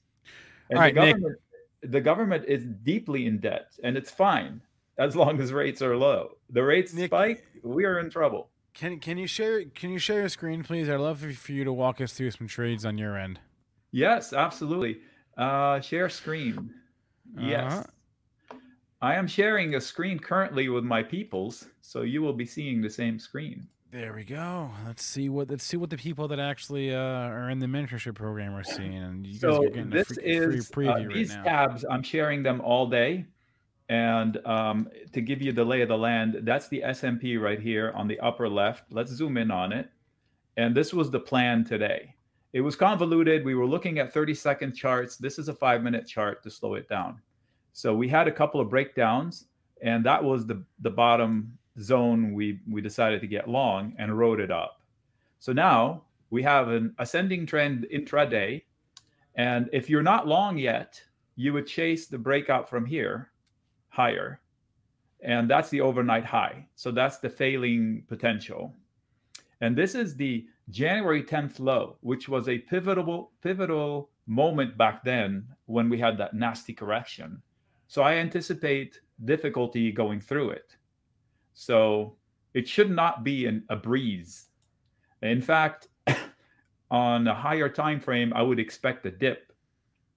I thought this could go twice as bad. This was the ideal target for it, but they staved off that for now. So here's the action plan for now. If you take this out, you could get long, acknowledging the fact that it could fail here, so you'd be ready to cut loose. Or if you lose the low from today, expect a drop to like 449 and then a little bit more. So those are the lines, the medium picture lines for the next couple of days. That's on the S&P. The NASDAQ had a little bad. I expected better from the NASDAQ. So this is another 5-minute chart on the QQQ that kind of is trying to fix itself, but it's not as bullish. Now the small caps, that's price action from PayPal. I know it's not the small caps, but it's bleeding into anything that looks like it. Affirm, SoFi, Palantir, they all got whacked at the knees. That would make a beautiful breakout. This is the small caps, RUT. So if you want a fast trade, you follow this red path. So a breach of yesterday's high, which was 2050, and another poke at 2054, I think it has a good run on its hands, 80 to 100 points. So that would be a nice one. But be patient. You either buy the dip, like today, or you wait for them to actually break out and you chase it. Be patient. There's no need to trade every day. Okay, so you wanted to see an iron condor. Yeah. Although before we do that, wait, Pedro has a question. Does Nick short?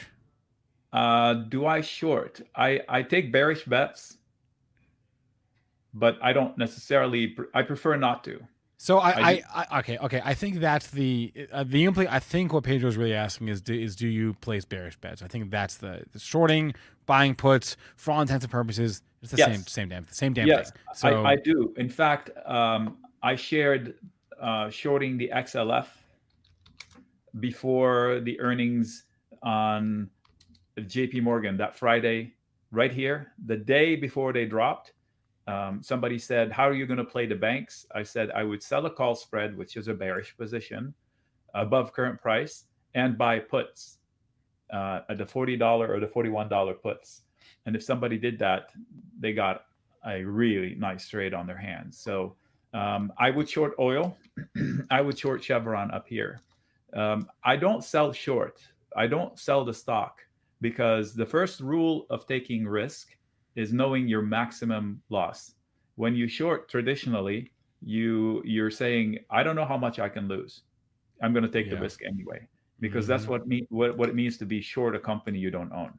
So I would buy a put in Chevron. What's going on here? It's locked up. I would buy a put in Chevron out in time.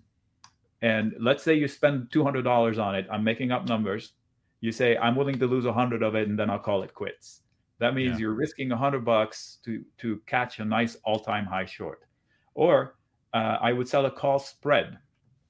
That's a bearish position that would say, I don't think it's going to go above 140, and somebody will pay me money for it. And if I'm right, I keep the money. If I'm wrong, I may lose some money. So if I collect 100, I may lose $400 to make 100, which is a 25% yield on my risk, which is not bad and not needing a drop. So that short does not need a drop. Why? I don't buy into this explosion in oil prices. And I certainly don't think Chevron deserves to be at an all-time high. Now, technically, it's breaking out. You have to acknowledge that fact. But this is 2015, 2018, and now. I don't think we say what has changed since then. ESG investing is now a real thing. More people are telecommuting. Fewer people are flying. More zooming. All car manufacturers said that they will not make fossil fuel cars ever again. That to me is the more of all the things you just said. That's the one that really has implications, right? And so, where is this bullish argument for unbelievable explosion in demand on oil? I don't get it. We have more oil than we can handle right now. We just choose not to get it. So they are manipulating the supply conversation. Demand has not increased. That is a guarantee. They're manipulating the supply. Therefore, they can set the price they want. Well, that film usually ends in tears. How long do you think people will stay quiet? If I go to fill up my car now, it's over $5 a gallon. Yeah. So how long people? I don't drive a lot, so I don't give two rips about it. But that person that commutes every day 50 miles or 100 miles a day, that's a big chunk. And how long will they be quiet about it before they say, okay, we're going to release some out of the SPR? The government should trade around oil. I mean, sell some. You got tons of it. You wanted to bring down deficits, sell some oil. You got tons of it. I don't understand that. Anyway, that's true. That's my. So yeah, I do short. And if you force me now, this would be probably one of my top shorts. So either this one or Exxon, which is not as happy versus its all-time highs, or the more mild way is doing the XLE. The XLE is an ETF for oil companies. 44% of it is Chevron and Exxon, and then the rest are the other companies in it. So that one would be a good short. One of those three. If you want to pick on the biggest one, the strongest one is Chevron. Why would you want to pick on the strongest one? I'm just saying it. Okay. I've shorted this last year. I shorted oil on every spike and won. I haven't shorted in a long time, and I think the last one I picked on was Exxon. I sold call spreads and bought puts, and they played out. And then after that, they had the super explosion higher, and I said, even though I still have the same concept in my head, I'm not going to do it. So I did not fight the tape, as they say on Wall Street. I acknowledged the breakout. I disagreed with it, but I did not fight it. I just let it go. Excuse me. Okay, so yeah, I feel like I derailed us all. So let's go back to what you were going to do before that, which was. Well, you guys asked what's a balanced trade, so I'm going to use one ticker to give you a visual of that setup. This is not a trade recommendation for the sticker. This is what I would do with the indices because there's no headline risk with the indices. So this company could get bought out, and then boom, your iron condor is no longer good. But this is the visual of any nondescript iron condor, okay? So not a trade alert. It could work out as a trade, but I don't recommend it, and I don't even know if they've already reported or not. But I'm going to show you the visual of what an iron condor looks like, okay? This is E-Trade practice platform. Okay, so this is what an iron condor looks like, and let me walk you through it real quickly. This side, they're puts. This side, they're calls. These two things here, that's a bull put spread, credit put spread. I sell a put, I buy a put. I'm on the hook, I'm off the hook. I collect a premium. Money goes into my account. This one wins if price stays above 35 in 44 days. This is a bear call spread. That's the opposite mirror image of this one. I sell a call, I'm on the hook. I buy a call, I'm off the hook. Creates risk, limits risk. Creates risk, limits risk. I collect more premium. Now, this is $5 wide. This is $5 wide. So I have $5 at risk here, $5 at risk here, but not really, because I can't lose on both ends. Price is either going to blow this one out or that one out, not both at the same time. So whatever premium I collect from both reduces my total at-risk money. So I'm going to round. If I'm collecting $1 for this trade, that means I can yield 25% on my risk if price stays between 35 and 95 in 44 days. So that is an iron condor. What do I need? Nothing. Like you said, what trade would I do if I'm expecting a chop? That would be one. So what are the odds of success? On paper, let me see here.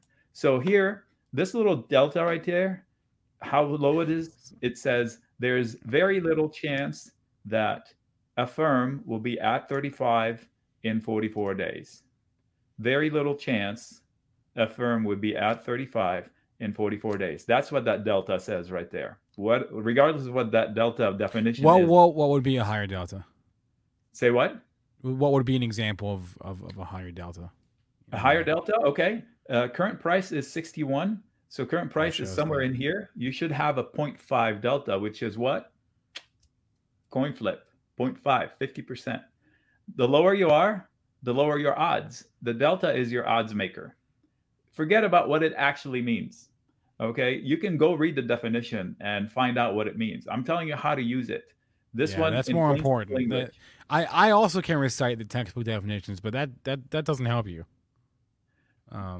Right. So, okay. But if you use it the way it's intended to be used, well, the way I use it, this says a delta of 0.07 says very little chance that price will be there in 44 days. That's what that means.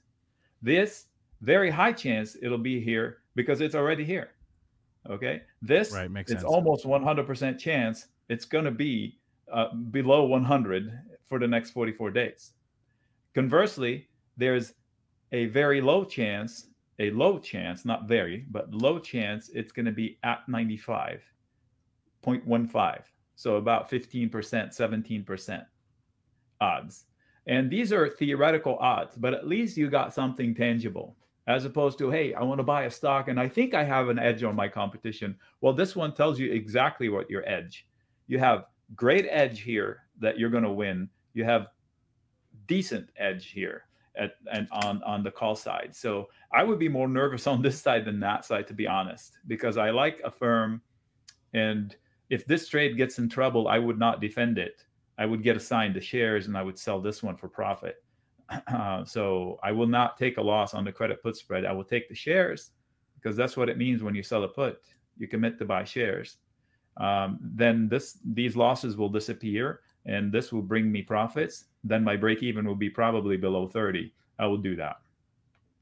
Versus I don't want to short a firm. That's why this is not a trade recommendation. It is a viable iron condor, but it is not a trade recommendation. Doing this in the SPX works better because you don't have single stock headline. So the SPX cannot be bought out or downgraded. Some analyst comes out and downgrades your stock and then boom, you get blown out.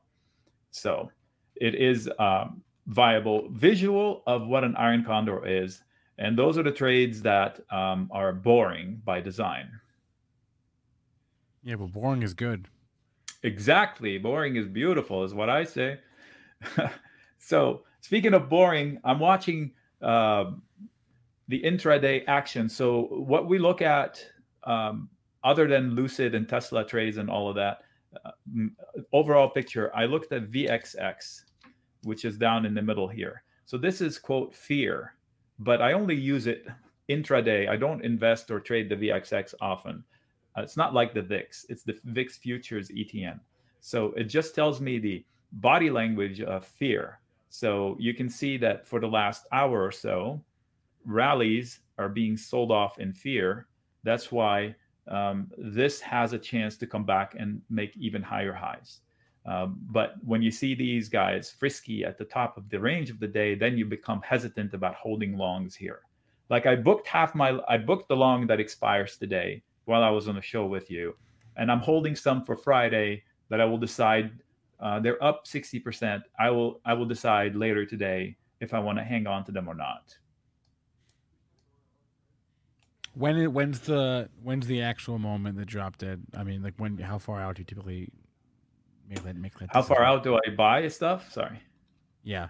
Or make that decision. Or make the decision whether you actually want to. Oh. Okay. So the delta that I mentioned here. So if I was holding a call, so let me go show you XSP.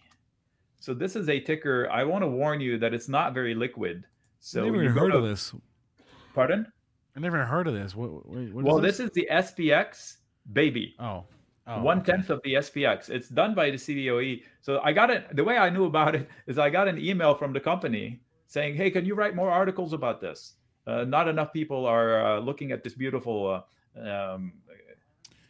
We need more volume, Nick. Help us get some activity up in here. Right, that's what I want. I'm trying to spread the word because right now it is not very liquid. Look, there's not a lot of.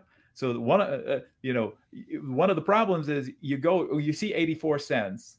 Maybe it's real, maybe it isn't. And if it's moving fast, then it jumps from 80 to $1.50 to 80 to $1.50. So it makes it tricky to trade. So I was long, I forget which one.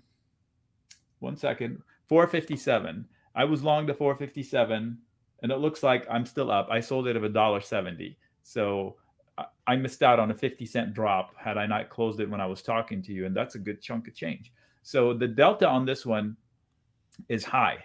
But if I had bought this one, the delta now is pretty low. Excuse me, still getting over COVID. Then I'm like, I have hope. That's it. I don't have statistics on my side because this expires today. How many? Whatever. A few hours left, and I need a miracle pop for me to make money. However, if you want to invest $30 per contract to maybe make $70 or $80, that would be the one to buy. Like right now, if you see a move coming into the close, you spend $30 to buy one contract of this one. And then it may, if we get the rally, it may balloon into $1. So last week, I think Friday, we did a couple of these and they were monster wins. 60 cents. This was 60 cents turned into on the RUT. I forgot how much it was. What was it? $13? $13. So if somebody spent $60, they came out with $1,300 from one call. I call these lottery tickets. They're usually done on Mondays, Wednesdays, and Fridays because this expires today. Like yesterday, there was no expiration, so I couldn't do this yesterday. We did have good wins, but they weren't like 30 cents to $2 type of a win. 60 cents to $13, that's unusual, but it does happen. So if you're patient and you only want to trade 3 times a week, you can just do that and not have to sweat anything overnight. You take a bet and you see, or you take a bearish bet. If you think we're going to crash into the close, and you take the opposite side. So these are lottery tickets. What does that mean? You spend a little bit of money that you're okay losing, that'll break your heart a little bit, but not your piggy bank, because you don't have a lot of you don't have a lot of statistical advantage if you're buying these cheap ones. They're cheap for a reason, but boy, if you nail it, boom. So the first thing today, I walk in, I have 230 people in the room. Immediately so what's the trade for today? I was like, we're 3 minutes into the day. Yeah. I like your enthusiasm, but we just opened the market. I can't tell you where we're going to end up. So patience is what I'm saying.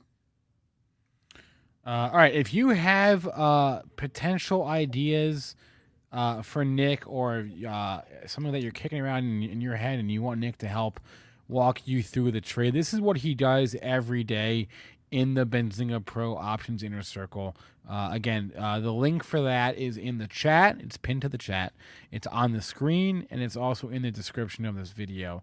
It is an add-on to Benzinga Pro, but you get this kind of constant voice in your ear who can talk you through options trades. So what we can do is the advantage is that we can discuss trades all day. So somebody says, excuse me, I don't have the time to be in a chat room all day. You don't have to be all day in there. But if you, boy, wouldn't it be nice if you can just pop in whenever you can and say, you know what, I'm having a problem with this trade, or I'm thinking about this trade. What do you think I should do with it? Like today, PayPal. Clearly, there's an opportunity there. Dozens of questions. How do you catch the falling knife? First of all, I've got to tamper down the enthusiasm around it. But I also need to hide my excitement about it. It just covered the gap to the COVID pop. So now it's back to levels lower than it was before COVID hit.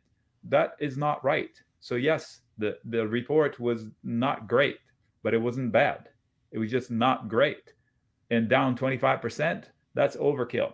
However, a drop that big may cause more selling tomorrow. Give you a scenario. If somebody sold a put at 150 for PayPal, they might get assigned overnight if it's expiring this week, maybe. So if they wake up owning 1,000 shares of PayPal and they don't have enough to cover the 1,000 shares, they immediately have a margin call. Their account will be locked up. Not the end of the world. That means that they have to sell the shares to cover the margin call. So it might put another day of selling into the stock. So what I'm saying is, this may not be a bottom, but boy, is it an opportunity. So for example, how would I catch the PayPal fall? Let's say I like the company. And if you look at the P&L is fantastic. They're huge. So wouldn't I love to buy shares at 100? Somebody will pay me $200 today more to buy their shares at 100 in the next 71 days. That means I break even at 97.50. That is a risk I would not mind taking at all. So how was that? That's not a trade alert, by the way. But if I were to buy 100 shares of PayPal today, that's what I would do instead. I would sell a put. So that commits me to buying shares right here. So the worst case scenario is in the next 71 days, I could wake up one day owning 100 shares of PayPal at $100, and I would break even at 97.50 rounding. So that's the worst case scenario of that trade. How does that trade win? I get paid to enter. If I don't get assigned the shares, I keep the money I got paid. So I become an insurance salesperson. I sell somebody protection. So somebody is buying this from me today. And if they buy it, then they know that if PayPal goes to 80, they are guaranteed a sale at 100. That's me. I am forced to buy it. I don't have a choice.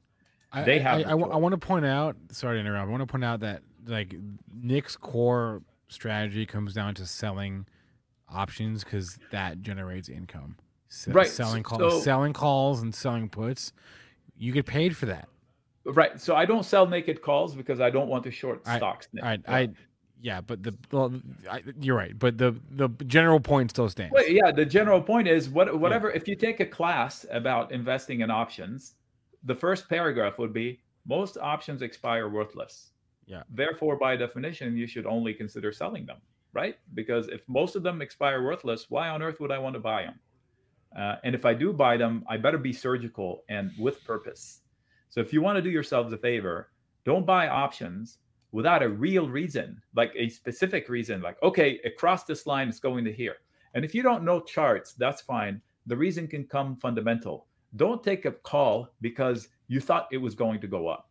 No. Why do you think it's going to go up? Why now?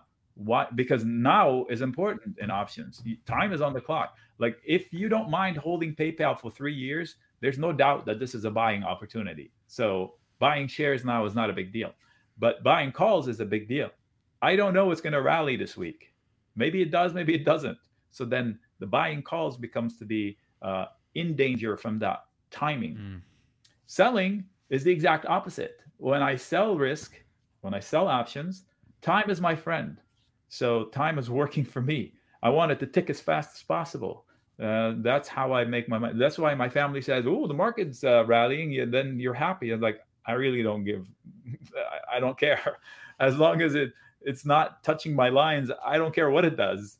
So if you pick your lines to be statistically viable, you would need a disaster scenario to cause you grief. That's it. Just put the odds in your favor. Consider learning how to sell options for a living. You don't have to make it 100% of your strategy. You won't make as much. Like if you buy a call and nail a breakout, like I just said, 60 cents to $1,300, $60 to $1,300 in minutes.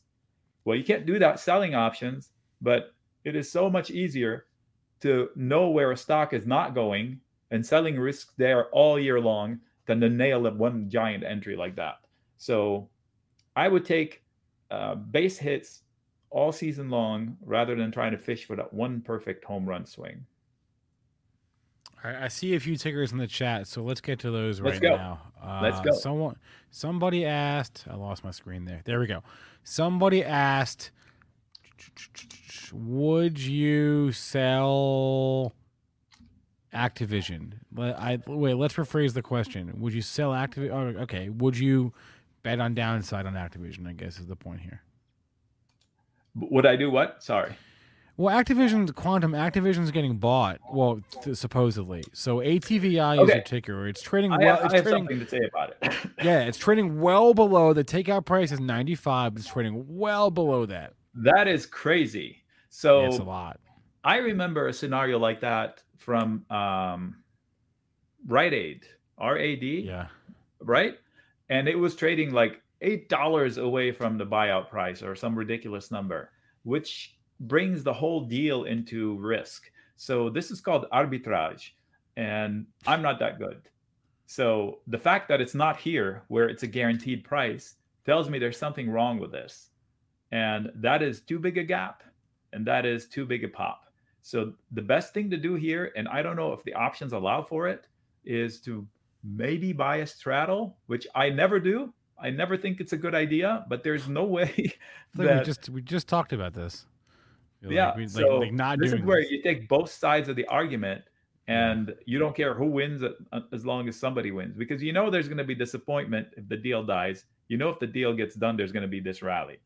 So maybe the straddle, but I doubt it. I've never seen an arbitrage situation that you can actually play with it with the options.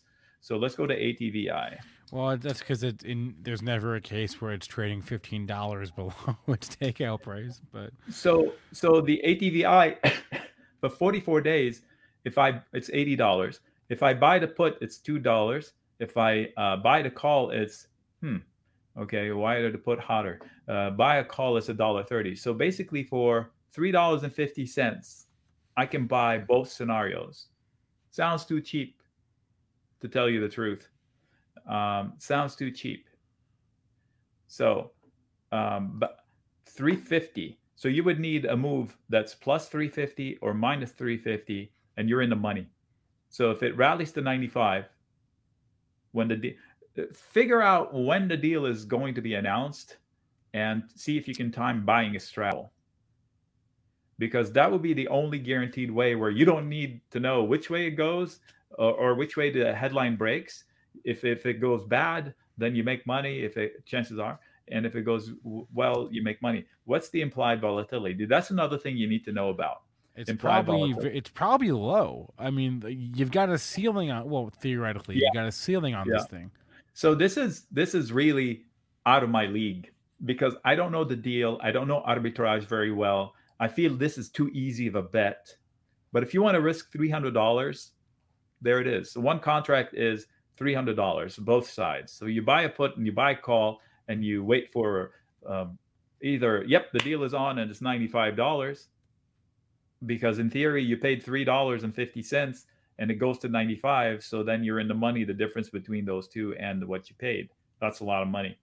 Versus if it falls, you needed to fall more than $3.50 and then you're making money. Ugh, come on. So, but it's above and beyond me. You have to pay attention to the implied volatility. In this case, it's pretty low, which tells me we're missing a piece of the puzzle. Yeah. So for whatever reason, the market doesn't. The implied volatility is important. Case in point, let's see. This is Google today. The implied volatility is back to normal, probably 40. What is it? What is it usually? 30. No, it's still high. So somebody asked me first thing this morning, how would you trade Google? I said, I wouldn't. If I'm not long Google, I am not buying it at all-time high. They said, but it's splitting. I was like, okay. So that changes nothing to the stock itself, to the company itself. It makes the stock a little bit more affordable. I like that it split. Now I can go back to trading it with options. Well, I don't know if it did split. What kind of a split is it? Do you know? Google? 20 to 1. 20 to 1? Is it both 20. Tickers? Yes, sir. 20 to 1. Wow. That's a big one. I know. Someone tweeted at me this morning, when's the last time you've seen that? And I was like, I never.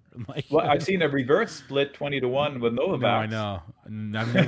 I've never seen a 1 for 20 though. Or I guess 20, whatever. Well, here's the problem. So if somebody had 10 contracts already open on Google and it splits, they're going to end up with 20 times as much. So you go to close your position and now it costs you an arm and a leg because you have, 10 contracts times 20. So everything you had is 20 times bigger. That's just, it happened to me a long time ago. I think I was short puts in CRM when it split. I want to say 5 years ago, 6 years ago. I forgot how many it splits. 1 for 3, I want to say. And I ended up, it cost me a lot of money because then to close, I think I had 30 contracts at the time. So then I ended up with 90 contracts to close. It's just the cost to close got to be pretty expensive. All right. This is a question there's a lot of questions here. Let's get to more of them. Jim Cruz, do we sell covered calls when the stock price is going down? Okay. So I like that question. I don't mind selling covered calls at any point in time, as long as I'm okay honoring it. So if you're buried down in a stock, if it's too far from your break-even point, then I would hesitate to sell a covered call. So what they're asking, so here's what they're asking. PayPal. PayPal would make a good example. So I don't know why TradingView is latent on me right now. Super latent. Okay. So covered calls, first of all, let's define them. If I own shares, I can put my shares to work by selling calls. So if I'm okay selling PayPal at $200 a share, I can promise somebody that I can sell a call there. I collect money. And if price doesn't go there, the money is mine. If price goes through the call, then I may deliver my shares to them. So it's the opposite of getting assigned shares. You get called away from your stock. So if you cannot see that stock go away, then you shouldn't do it. So the question is, can I do it in a stock that's falling? The answer is maybe. It depends. If you can, first of all, if you're really solid with your levels and you trust that it's not going to go through that call, fine. But you're taking a risk temporarily. And if you cannot honor it and you don't know how to roll out of it, then you shouldn't. That's my opinion. But if I ever buy shares, I immediately sell covered calls. And you can do it on calls. If I buy calls, like I bought calls in Palantirs 2 days ago, and Palantir, boom, rocketed yesterday. And I could have gone out and sold calls against it for this week. The call. I don't own shares, but I own longer dated calls. So it's as good as me owning shares. And the broker would not have an issue me shorting it this week, since they know that I have an asset that limits my maximum loss. So the answer to that person that's asking is maybe. I do it. This is probably too tough. If you're asking about PayPal, I wouldn't do it now. Because if you look PayPal, look, I'm going to scroll left. That is the pandemic, woo, we're going to the moon, people, and all of Reddit traders. Yeah, that was it. But now this is pre-pandemic levels, and PayPal's P&L is beyond reproach. The investors are pissed. That's it. The report was not bad. Look at it. 25 billion in sales, 3 times as much as 2014. Look at it. I mean, it's growing 20% a year. Profits of 5 billion. Statistically, it's not expensive. 8 times sales. That's about Apple.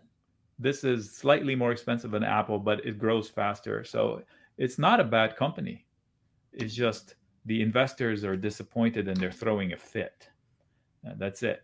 So it's not like they shrunk. They just, in fact, they grew 800 million in sales to this time last year. So I would not sell covered calls in PayPal today. What about someone asked about Pinterest because they report tomorrow. So here, let me read the question. What is the best way to play pins today? Oh wait, today? Tomorrow?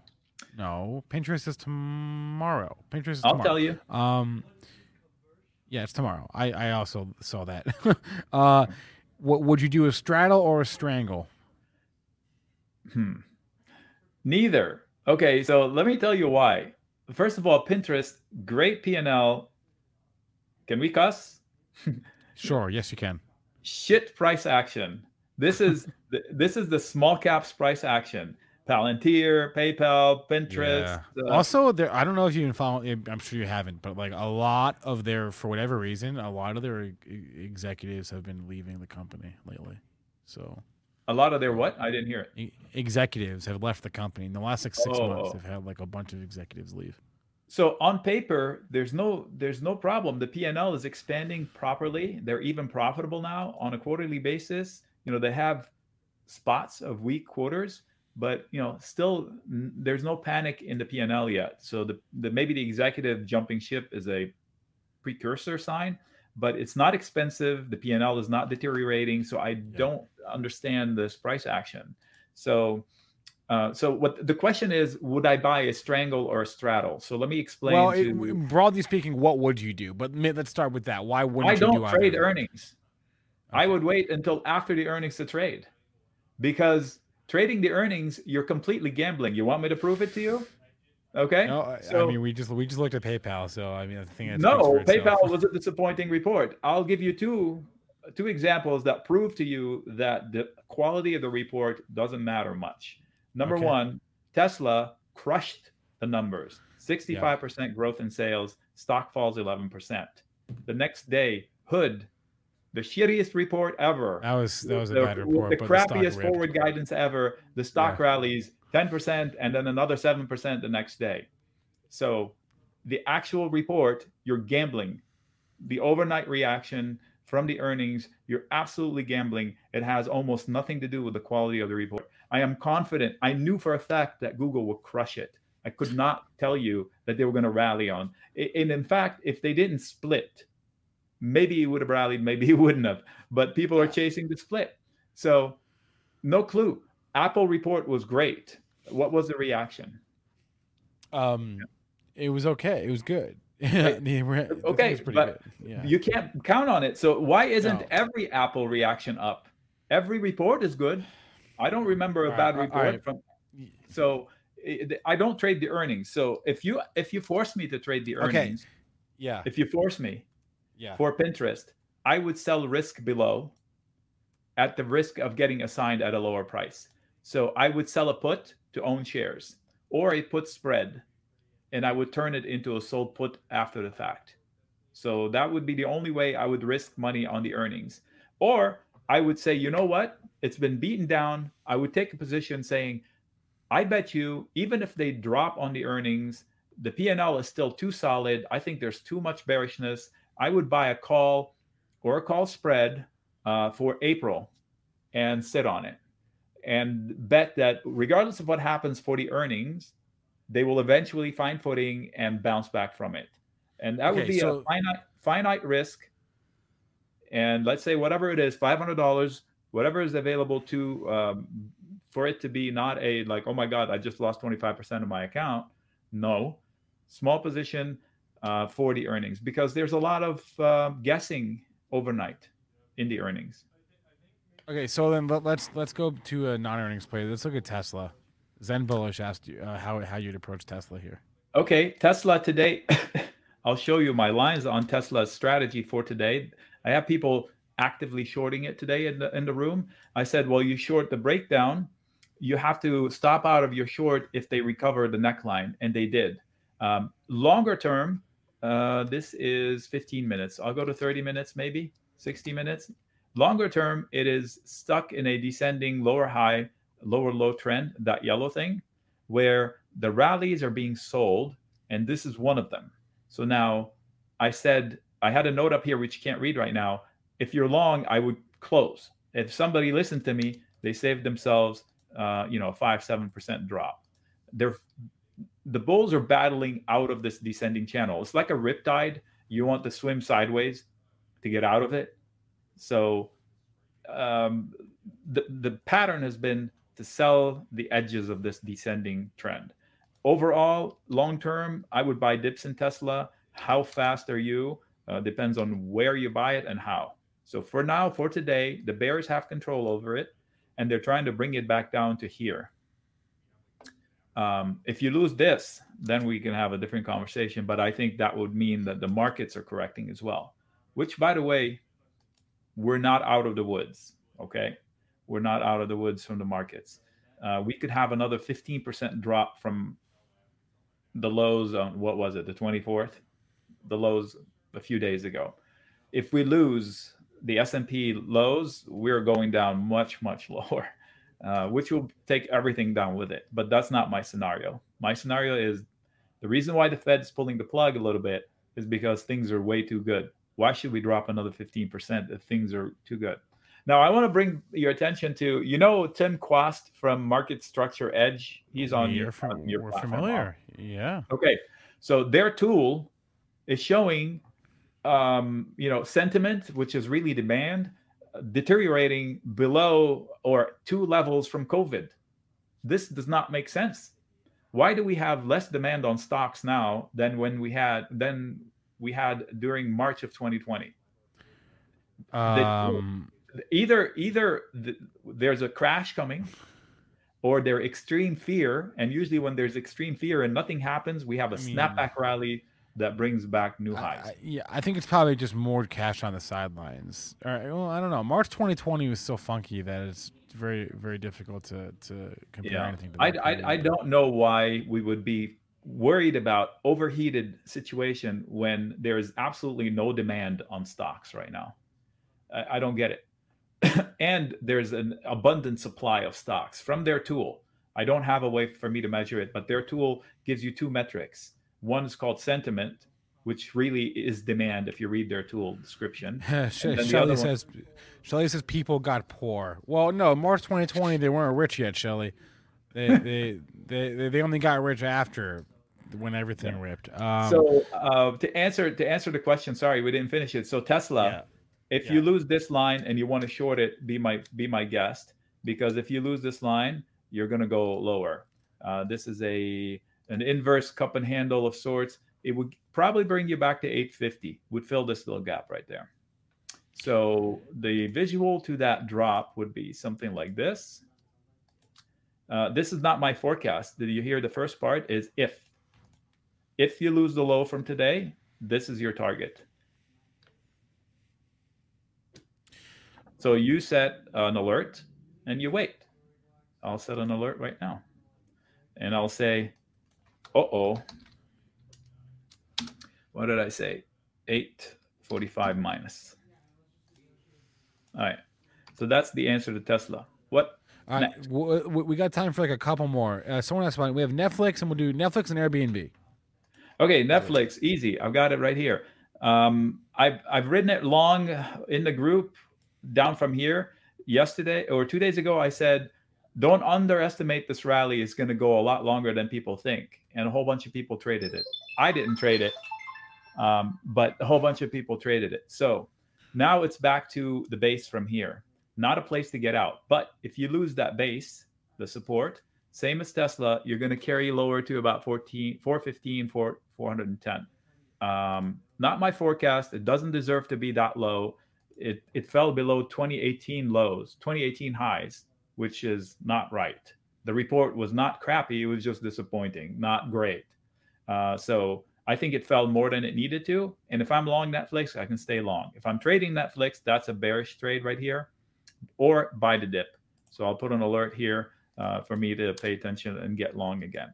How would I get long? I would sell a put spread or sell puts to own shares on bad days. And then we'll wrap it up with Airbnb. Okay, Airbnb. I have not looked at that in a while, so hopefully I have lines. I'm afraid to look. I was up so much, and now I'm down. But this is a long-term thing for me. What when you say up, were you long shares or calls or what? Yeah. I bought. I forget when I bought this thing. I mean, at some point in the last 12 months, I bought it. But okay.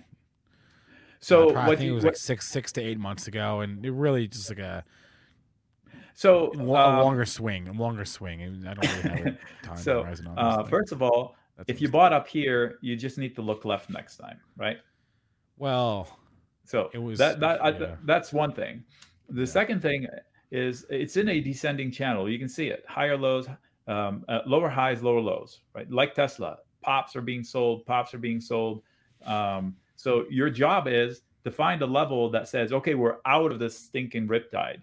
I think that level is not until 162 and a half-ish, maybe 161. Somewhere in here, this candle, these tails, somewhere in here, there's a big seller hiding. If you can take that out, like I would put an alert here and I'll say progress. So if I own shares, I'll start smiling. Hey, maybe I'll start selling some covered calls against them. They have earnings coming soon, so you better protect yourself around the earnings. If you lose this one, holy moly. You do not want to lose this one. Okay, so if you lose this one here, whoops, wrong one. That would be a GTFO moment. Danger. DEFCON 2 and DEFCON 1 was right here. I haven't looked at the calendar. I don't know when they report, but I will, and maybe I should throw on some put protection or something. It's coming up in a couple of weeks. So DEFCON 1 is losing the lows from July of last year. So this is warning 1 of 2. That's around the time where I bought it. I think I bought it in like August. If you bought it in August, you did well, but you didn't book your profits. So no, I did not. Next time, when you're in a situation where you have this much profit, hit me up. There are ways for you to start putting it to work. You sell calls against it, and you make money off of it every week. And the worst that can happen is you booking your win. So that's what it makes sense. So there should be a lot of support here. See that note from a long time ago? It held. I would be surprised if they lose this one, but if they do lose this one, I mean, be open to seeing it in 2 digits. All right. Hey, listen, the last hour that we just spent with Nick, he does this every single day. He joins our show for free, but he does this every single day for those of you that are in the Benzinga Pro Options Inner Circle.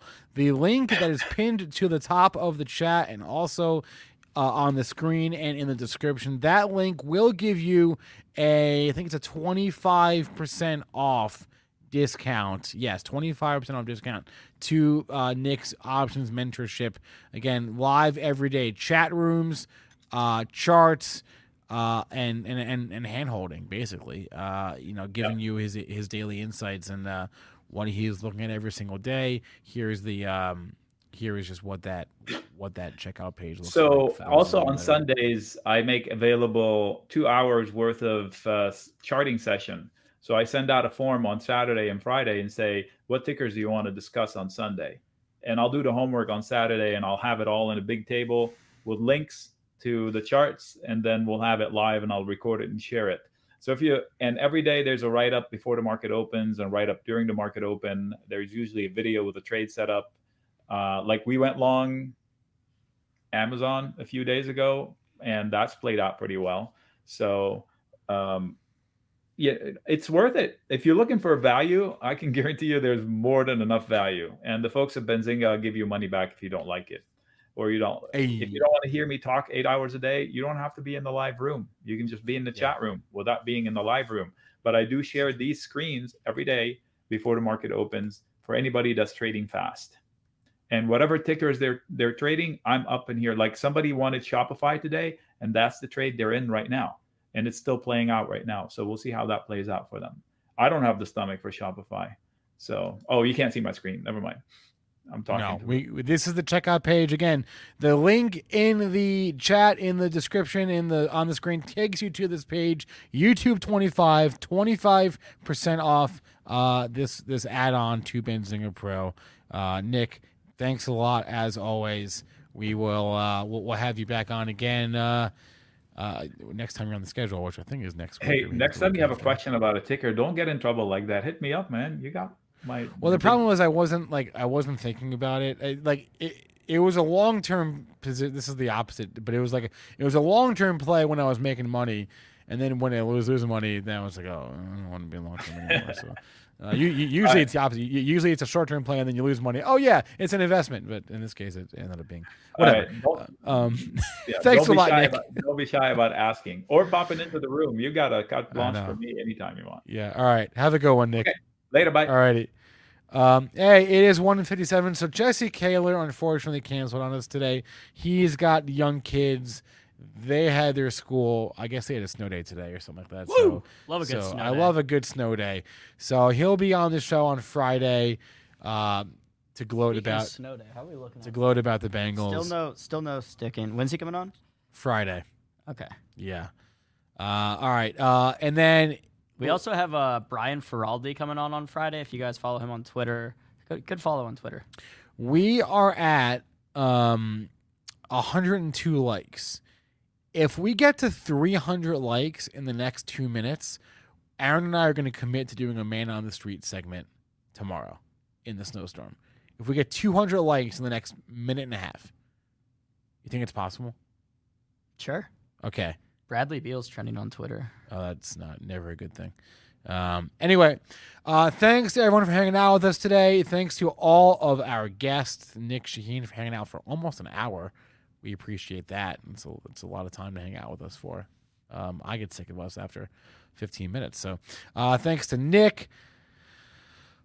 Thanks to Christian Lee from Transfix. Thanks to Jeff Hoffman from the Global Entrepreneurship Network and Going Public. And thanks to Mike Roper from Muscle Maker Grill.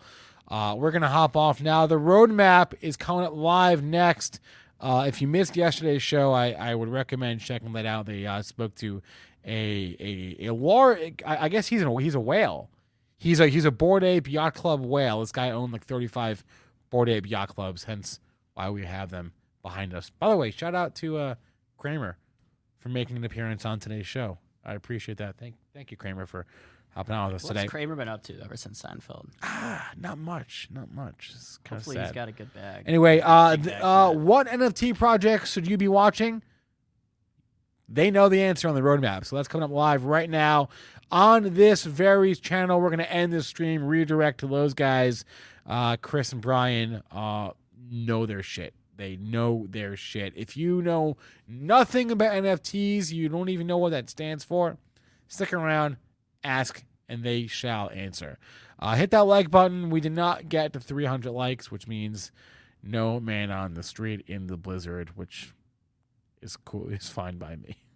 Anyway, everyone have a great rest of your day. I'll catch you guys at the close in an hour and a half. the roadmap live right now. Everyone have a great rest of your day. Stay green out there. And those of you in the blizzard, stay warm.